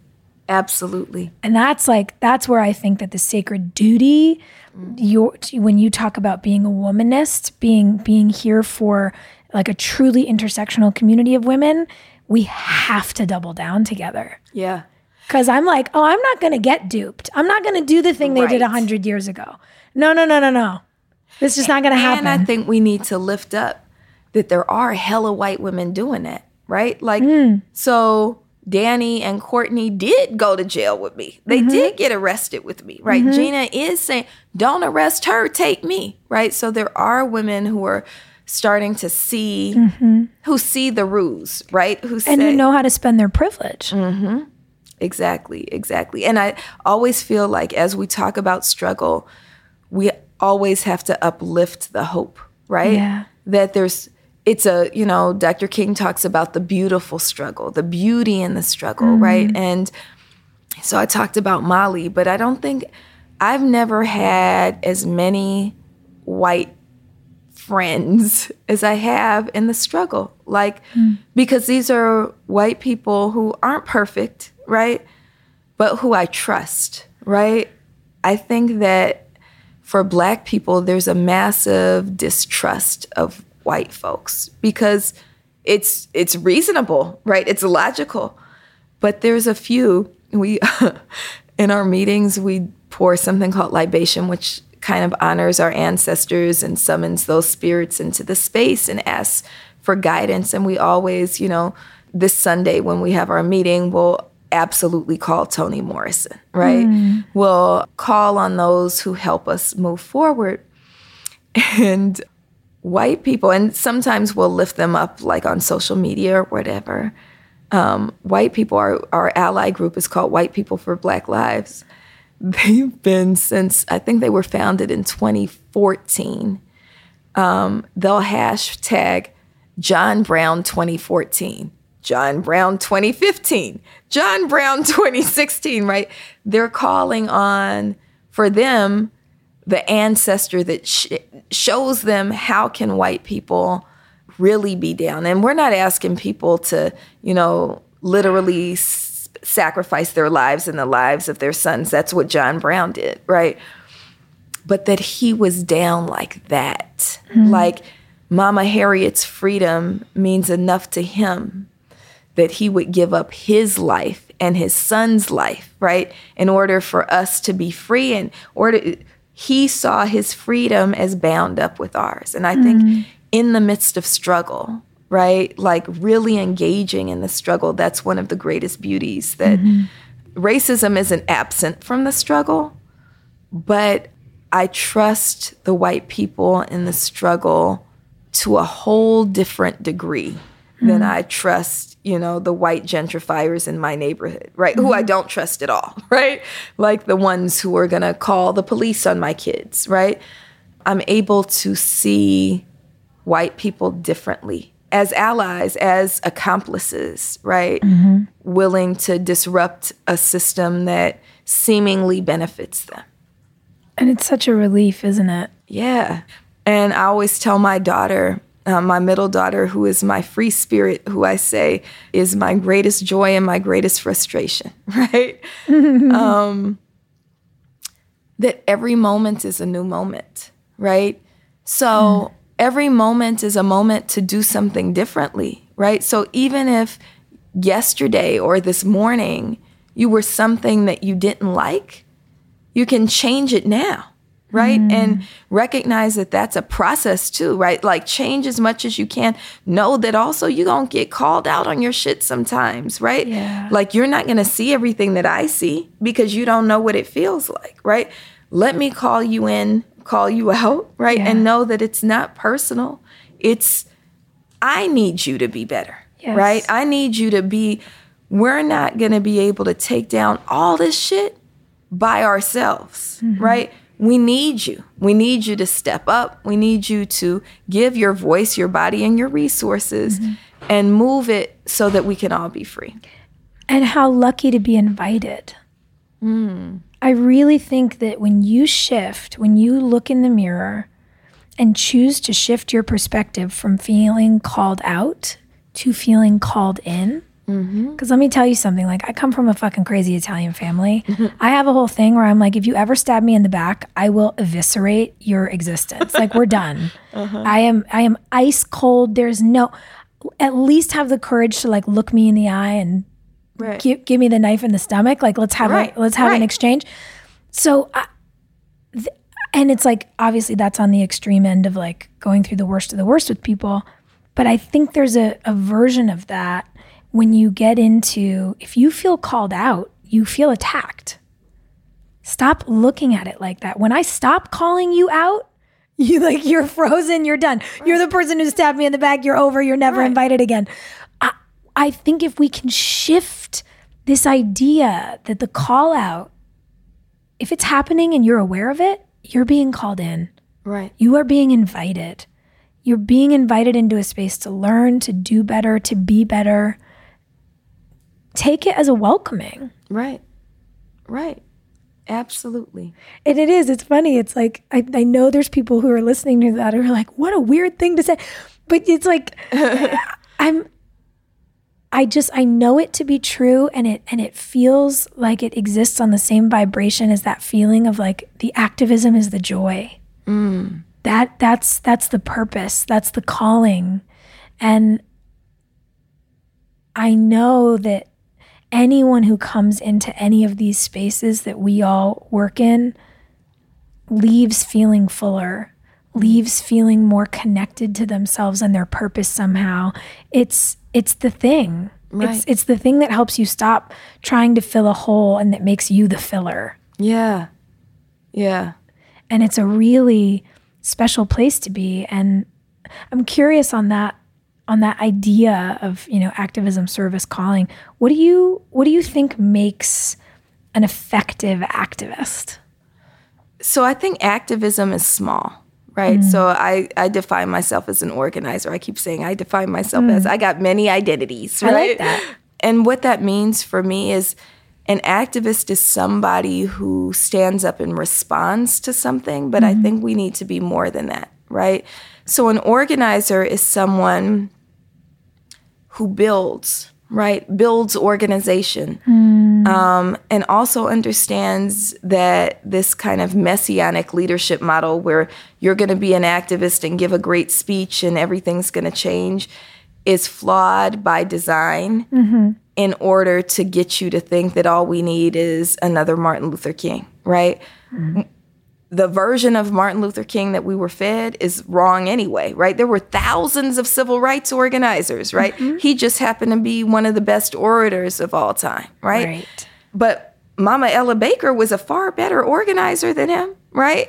And so we need to understand that there were all of these people. And so for me, I think what makes a good organizer is understanding that we're part of, you are not bigger than the movement, right? So one of my babas is Hank Jones, who was one of the San Francisco Eight, a member of the Black Panther Party, who was criminalized and incarcerated for being an active Black man in the 60s, right? And he always says, in this movement, our job is to kill the ego, right? So the greatest work we can do is to kill the ego. And I think that that's the greatest internal work that we can do, right? A good organizer doesn't need to have their ego stroked. They never have to be thanked. They never have to receive accolades for the work that they do, because the work should be about the work. Right? And so a good organizer recognizes that the most impactful thing that you can do is to create more organizers, right? So to empower people, to not seek an asymmetrical, messianic model of leadership that puts you at the top, right? Leading everybody else behind you, but recognizes how strong we are when we all march arm in arm. And that you also don't know how to do every damn thing. Like I'm a teacher, right? So I teach pretty well, right? I'm a good writer, I am not artistic. I don't have an artistic bone in my body. And we have someone else in the movement, Fumi Lola, who's a brilliant playwright and poet, right? Who, if we didn't have that team, our arts and culture team, when I speak or write, I feel like it can hit people. The thinking part works. But how do you get people to dream? I can't get people to dream. That's what the artists do, right? Yeah. Because they bypass the mind and get to the soul, right? And then I can, put in the thoughts, right? Right.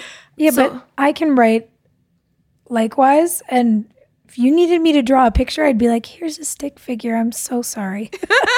I don't have that. Right, but you're an artist, right? Sure. You're an artist. I'm a performer, but I Right. can't paint. Yeah. But that's yeah. the point. Like, a good organizer recognizes we need performance artists. Yeah. We need painters. We need people who can speak. We need people who can mobilize. We got this sister in Black Lives Matter named Jan, who she can make friends with any damn body, right? Like, we'll be at a protest. Next thing you know, she got everybody's life story. She's telling us what they gonna do. These people are at the next meeting. Because Jan, that's a gift. Yes. To be able to commune with people like that. And so good organizers recognize that you are, one pane in a stained glass window, and it takes, your job is to figure out how all these pieces fit together to form that glass, to form that formation that's going to get us to where we need to go. I love that. Yeah. And I think it also takes the pressure of participation off for people who are starting their journey of showing up, speaking up, standing up. Because some people think that if they don't know how to do it, they shouldn't or can't or don't have permission.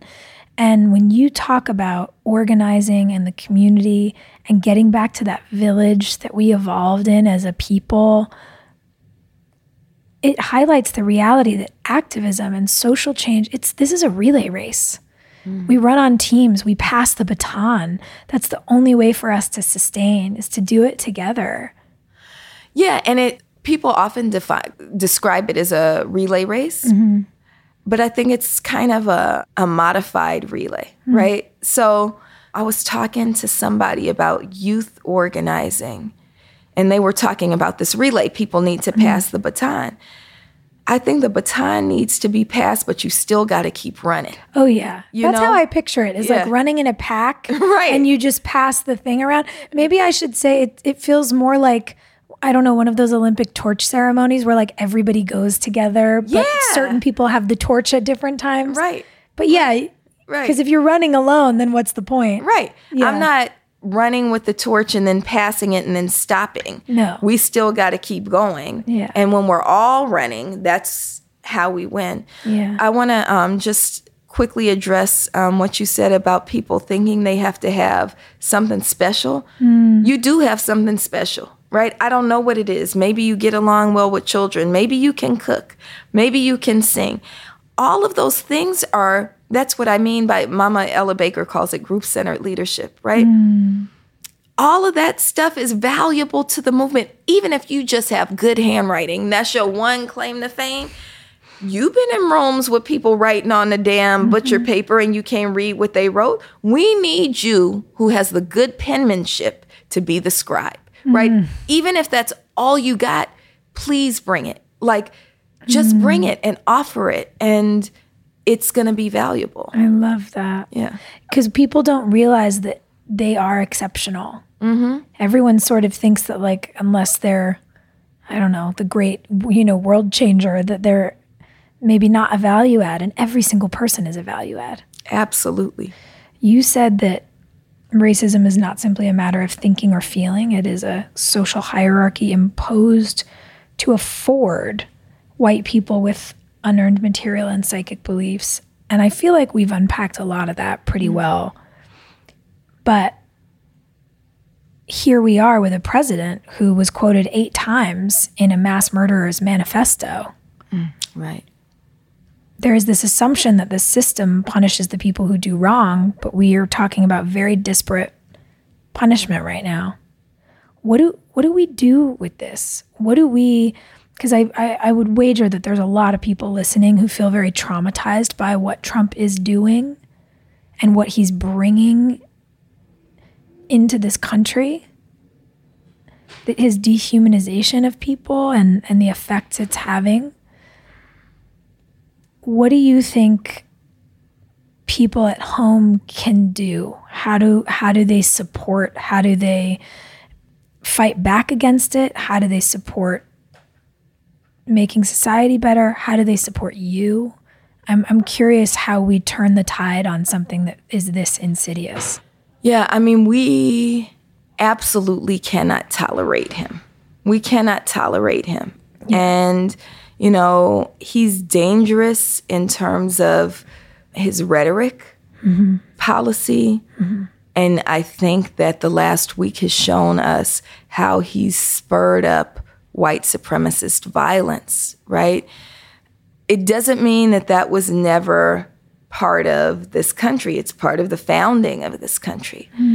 But in my lifetime, we've always moved further and further away from it, right? We've always seemed to, and you talked about being pushed, right? But it's really 2 steps forward, 1 step back, right? So we've always moved forward. This is the first time I feel like a massive push backwards, right? A massive, like Sister Souljah had a song, Slavery's Back in Effect, right? And it sounded like this super far-fetched idea. But now when you look at what's happening, right? When you look at, locking children in cages, right? When you look at family separation, I think it's one of the reasons why you see Black people so involved in what's happening at the border is because, like, there's a transgenerational memory of our own family separation, right?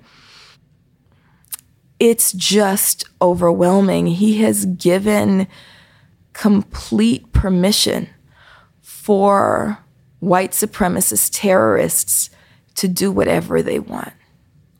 And it doesn't mean that they weren't there, but they were being put in check, right? And I think that even racism is not just a matter of thinking and feeling, but I think part of that permission is for them to engage the lowest of themselves, right? To say that those kind of lower creature instincts of invasion, of ownership, of mine, right, can be meted out in the most violent ways, right? When you think about these mass shooters, right, like, we've seen things when you go back historically and you look at what they did to my people under chattel slavery or what they did to my people after Reconstruction during the height of the lynching era, right? The ideas, I don't even know how they brought themselves to mutilate us and torture us in the way that they did, but that's what's moving back around, right? That's what this back again, right? What is it? Great again. He says great. Any again, that's what he's hearkening to, right? Yes. I've never seen this happen before. And so I'm saying that to say I don't really have the answers. One super easy one is he got to go, right? He got to go. It's not radical to say I'm not voting, right? So some people think, oh, well, I'm not voting. The Republicans and the Democrats are the same. No. They both are owned by corporate America, and we can't have this fool in office no more. So he got to go. He got to go. Congress has to be courageous enough to drag his ass up out of there. We really can't afford to wait until 2021. We can't afford to wait that long. So I think this whole idea of impeachment, I say a dragging, like somebody just needs to drag him. Like, I can't say too much, but he got to go. He got to go. Like, I would like to see him go immediately. I think also, though, as we talk about voting, and one of my concerns around kind of the engagement with electoral politics, which I think is important, is that sometimes we allow systems to tell us that's our only tool. And I believe in voting, but I believe in what I call voting plus, right? Vote, yes. And what else are you going to do? Right? Yes. Oh, I love that. Yeah. Voting plus. Right. Because you can't just vote. Right. You must vote. Right. What is your responsibility once every 4 years for 15 minutes? Yeah. No, it's local elections. Day. Yes. Local elections, midterm elections, every 4 years, presidential. And who are you in your community every day? Absolutely. Yeah. Absolutely. So it's not okay. You don't get to sit by and watch injustices happen, right? This is a burden that Black people bear all of the time, right? When we talk about like everyday racisms, right? Every day we're experiencing something. And I don't want to go on a whole diatribe about what I just experienced at Costco, but I love Costco too. It's like one of my favorite places, but they hurt me because I went to buy some pizzas at Costco. I had on a Black Lives Matter t-shirt. The guy giving me my pizzas, it was supposed to take 15 minutes, gave my pizzas away to these 2 white men who walked up behind me knowing I was waiting. When I confront him, he takes even longer. He decides he's going to get a bee out of the, it sounds so stupid, but there was a bee trapped in the screen. He's going to remove the bee from the screen, and he can't hand me my pizzas because this is more important. And like, I felt dumb having to call Costco and say, I feel like this was racism. But I know it was racism, right? I know it was. When you see that happening, one, those 2 white men shouldn't have taken the damn pizzas. They knew I was there before them, right? But you don't get to just sit there and watch it happen. And so the everyday things aren't always big things, like protesting at a police commission meeting or joining a march or forming a march, right? It's also the little things. You know, when you see, well, why did the black boy not get picked for the class, for the advanced class, right? Ask those questions from wherever you are, whatever it is, wherever you, when people are on the internet talking about Ariel can't be black, you know, like. Don't get me started. I was like, what is wrong with you people? Right. Like, what is the matter with you? Give her the job. I think about things from macro to micro and making sure you're making calls, making sure you're donating what you can, making sure you're showing up where you can. If you're witnessing somebody getting pulled over or pulled aside by the police in public, just stand there. Right. I stand around now. Yeah. I stand around, I have my phone in my hand, and I'm like, if I need to, I'll record it. Yep. But I just want to be there energetically. I just want to be there. Right. And they hate it. The police hate it when you stand there. Yeah, I've never cop watched and the person didn't get sent home. Yeah, no, they don't love it. And it's interesting because I, as I mentioned, you know, to be frank, like I'm still very close to my technical advisor that I worked with in Chicago. And I tell him that. And he's like, good, you should. Good. And I'm like, I like you. I knew I liked you for a reason. Like it, you know, I'm up front. I'm like, I love you enough to challenge you. Right. Here we are. Right. I love this country enough to challenge her, James Baldwin. Like, right. I reserve the right to criticize her perpetually because I love her. Yes. It is so important. Yes. And I'm curious for anybody who's listening to us today who is in the LA area and wants to show up for Black Lives Matter, for a city council meeting, for white people for Black Lives. Where do they start? So we have a website, blmla.org. And we have a website because there was a white ally who said we needed a website, and she donated money for us to build a website. So that's a victory. blmla.org. On social media, we're BLM Los Angeles on Instagram and BLMLA on Twitter. And if they're listening right now, so that'll give you everything that we're doing, right? So just follow our social media. But if you're listening right now, there's some things people can do right this minute, right? Number one, they can join our monthly meetings, which are every second Sunday of the month. They can join our weekly protest with the families of those who were killed by police in front of Jackie Lacey's office. Jackie Lacey is our district attorney. 540 people have been killed by police since she's been in office. She's been in office for 6 years, and she is choosing not to prosecute those officers. So every single Wednesday at 4:00, we're in front of her office. Here's a super easy one. We try to give people 60 seconds for justice. Something super easy that folks can do. I talked about the murder of Grishario Mack inside of the Crenshaw Baldwin Hills Mall. Those officers were ruled out of policy by the police commission, and the chief of police has decided so far that he is not going to fire or discipline them. And so we want people to sign an online petition to Chief Moore to fire those officers. And that's an easy link. It's tinyurl.com/Grishario. Grechario. And just sign and share that link. And then you can always donate to Black Lives Matter, show up to police commission meetings. There's a lot that you can do. Our young people, if you're a parent, we have Black Lives Matter Youth Vanguard, who just won a tremendous victory For the last 4 years, they've been trying to end what they call the random searches in schools.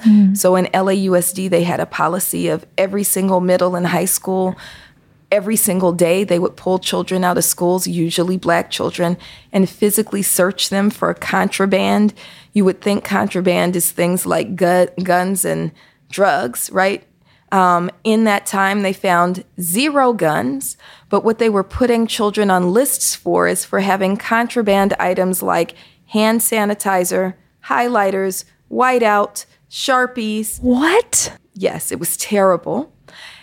And the children kept fighting. This was a completely student-led movement supported by the teachers from UTLA, who I'm so indebted to our teachers. They're so incredible. Oh my God. They went on strike not for their own raises. Yes. They went on strike for the conditions of my children. And I tear up every time I say it because my daughters are searched. And they went on strike to end those random searches, to turn our schools into community schools, to bring librarians and counselors into the schools. And we won. And so starting this year, there is an end to random searches in schools.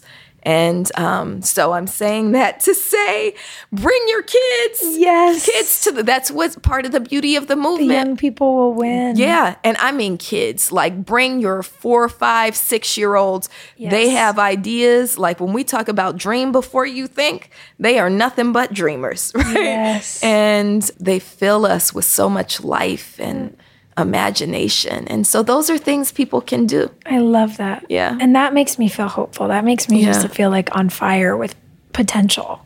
Yeah. Okay, so my last question for you, and I ask this of everybody because I get to sit across from so many people who I'm in awe of. And I think that very often in an ever more digital world where we're looking at people through screens, we kind of feel like everybody else has it all figured out. Has figured out how to lead, has figured out how to parent, has figured out how to, whatever it is they're doing better than we think we're doing. But in my experience, everybody still feels like they're trying to figure it out.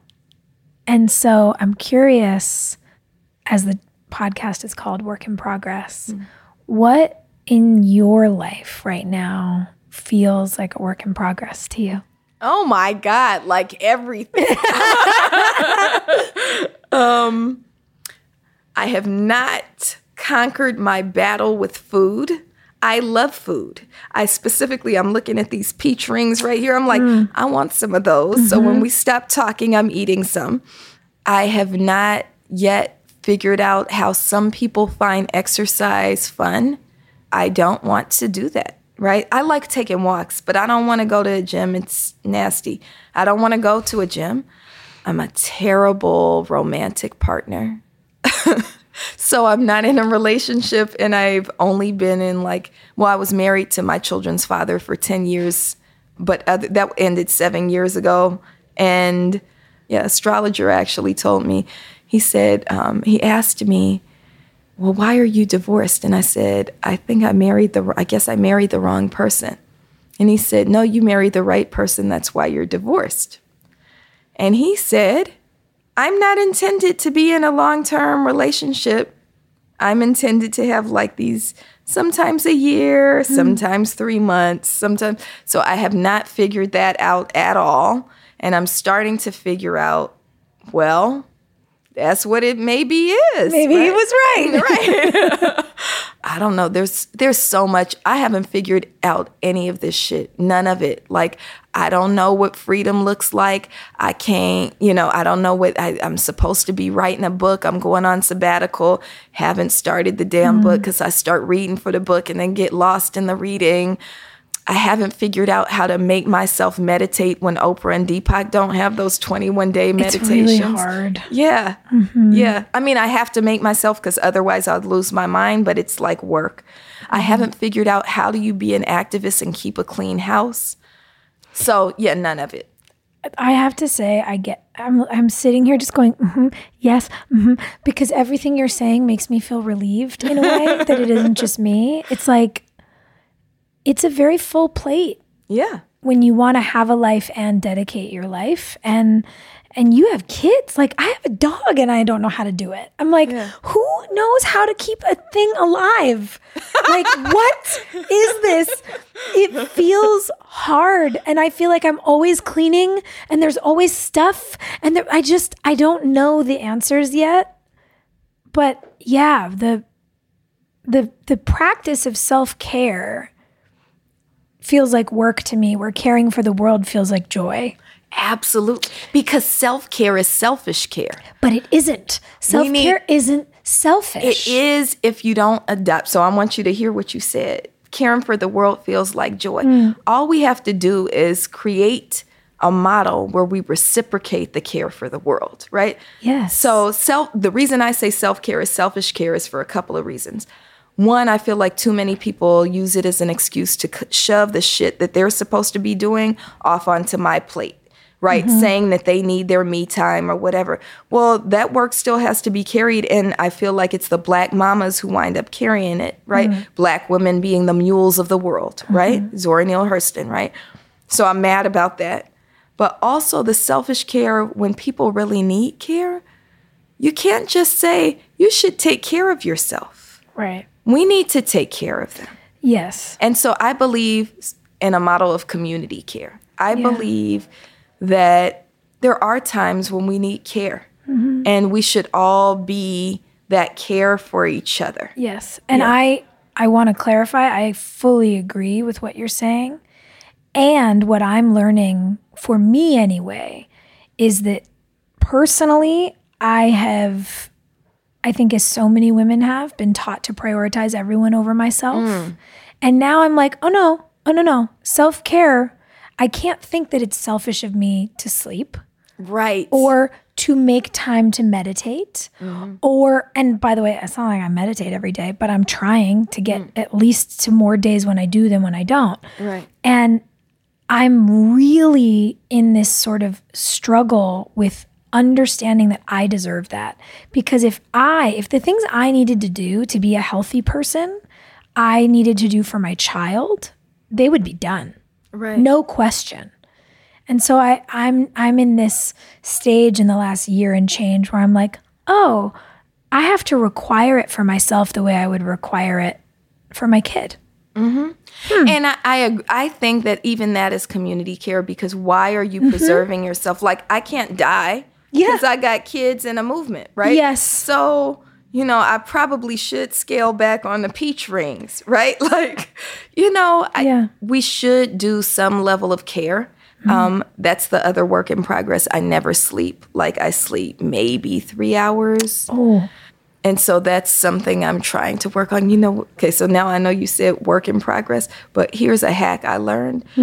Laugh for real every day. Yes. Laugh. Like, my middle daughter, we be rolling. Like, like to the point where tears come out, your ribs start hurting, like that kind of laughter every single day. Find something that makes you do it. And then all the other stuff doesn't really matter, right? So. Oh. Well, I love it. We got life hacks. We got some work to do. Yeah. All right. Onward. Thank you. Thank you for coming. Thank you for having me. This show is executive produced by me, Sophia Bush, and Sim Sarna. Our supervising producer is Allison Bresnick. Our associate producer is Caitlin Lee. This episode was edited by Matt Sasaki. And our music was written by Jack Garrett and produced by Mark Foster. This show is brought to you by Cloud 10 and Brilliant Anatomy. Powered by Simplecast.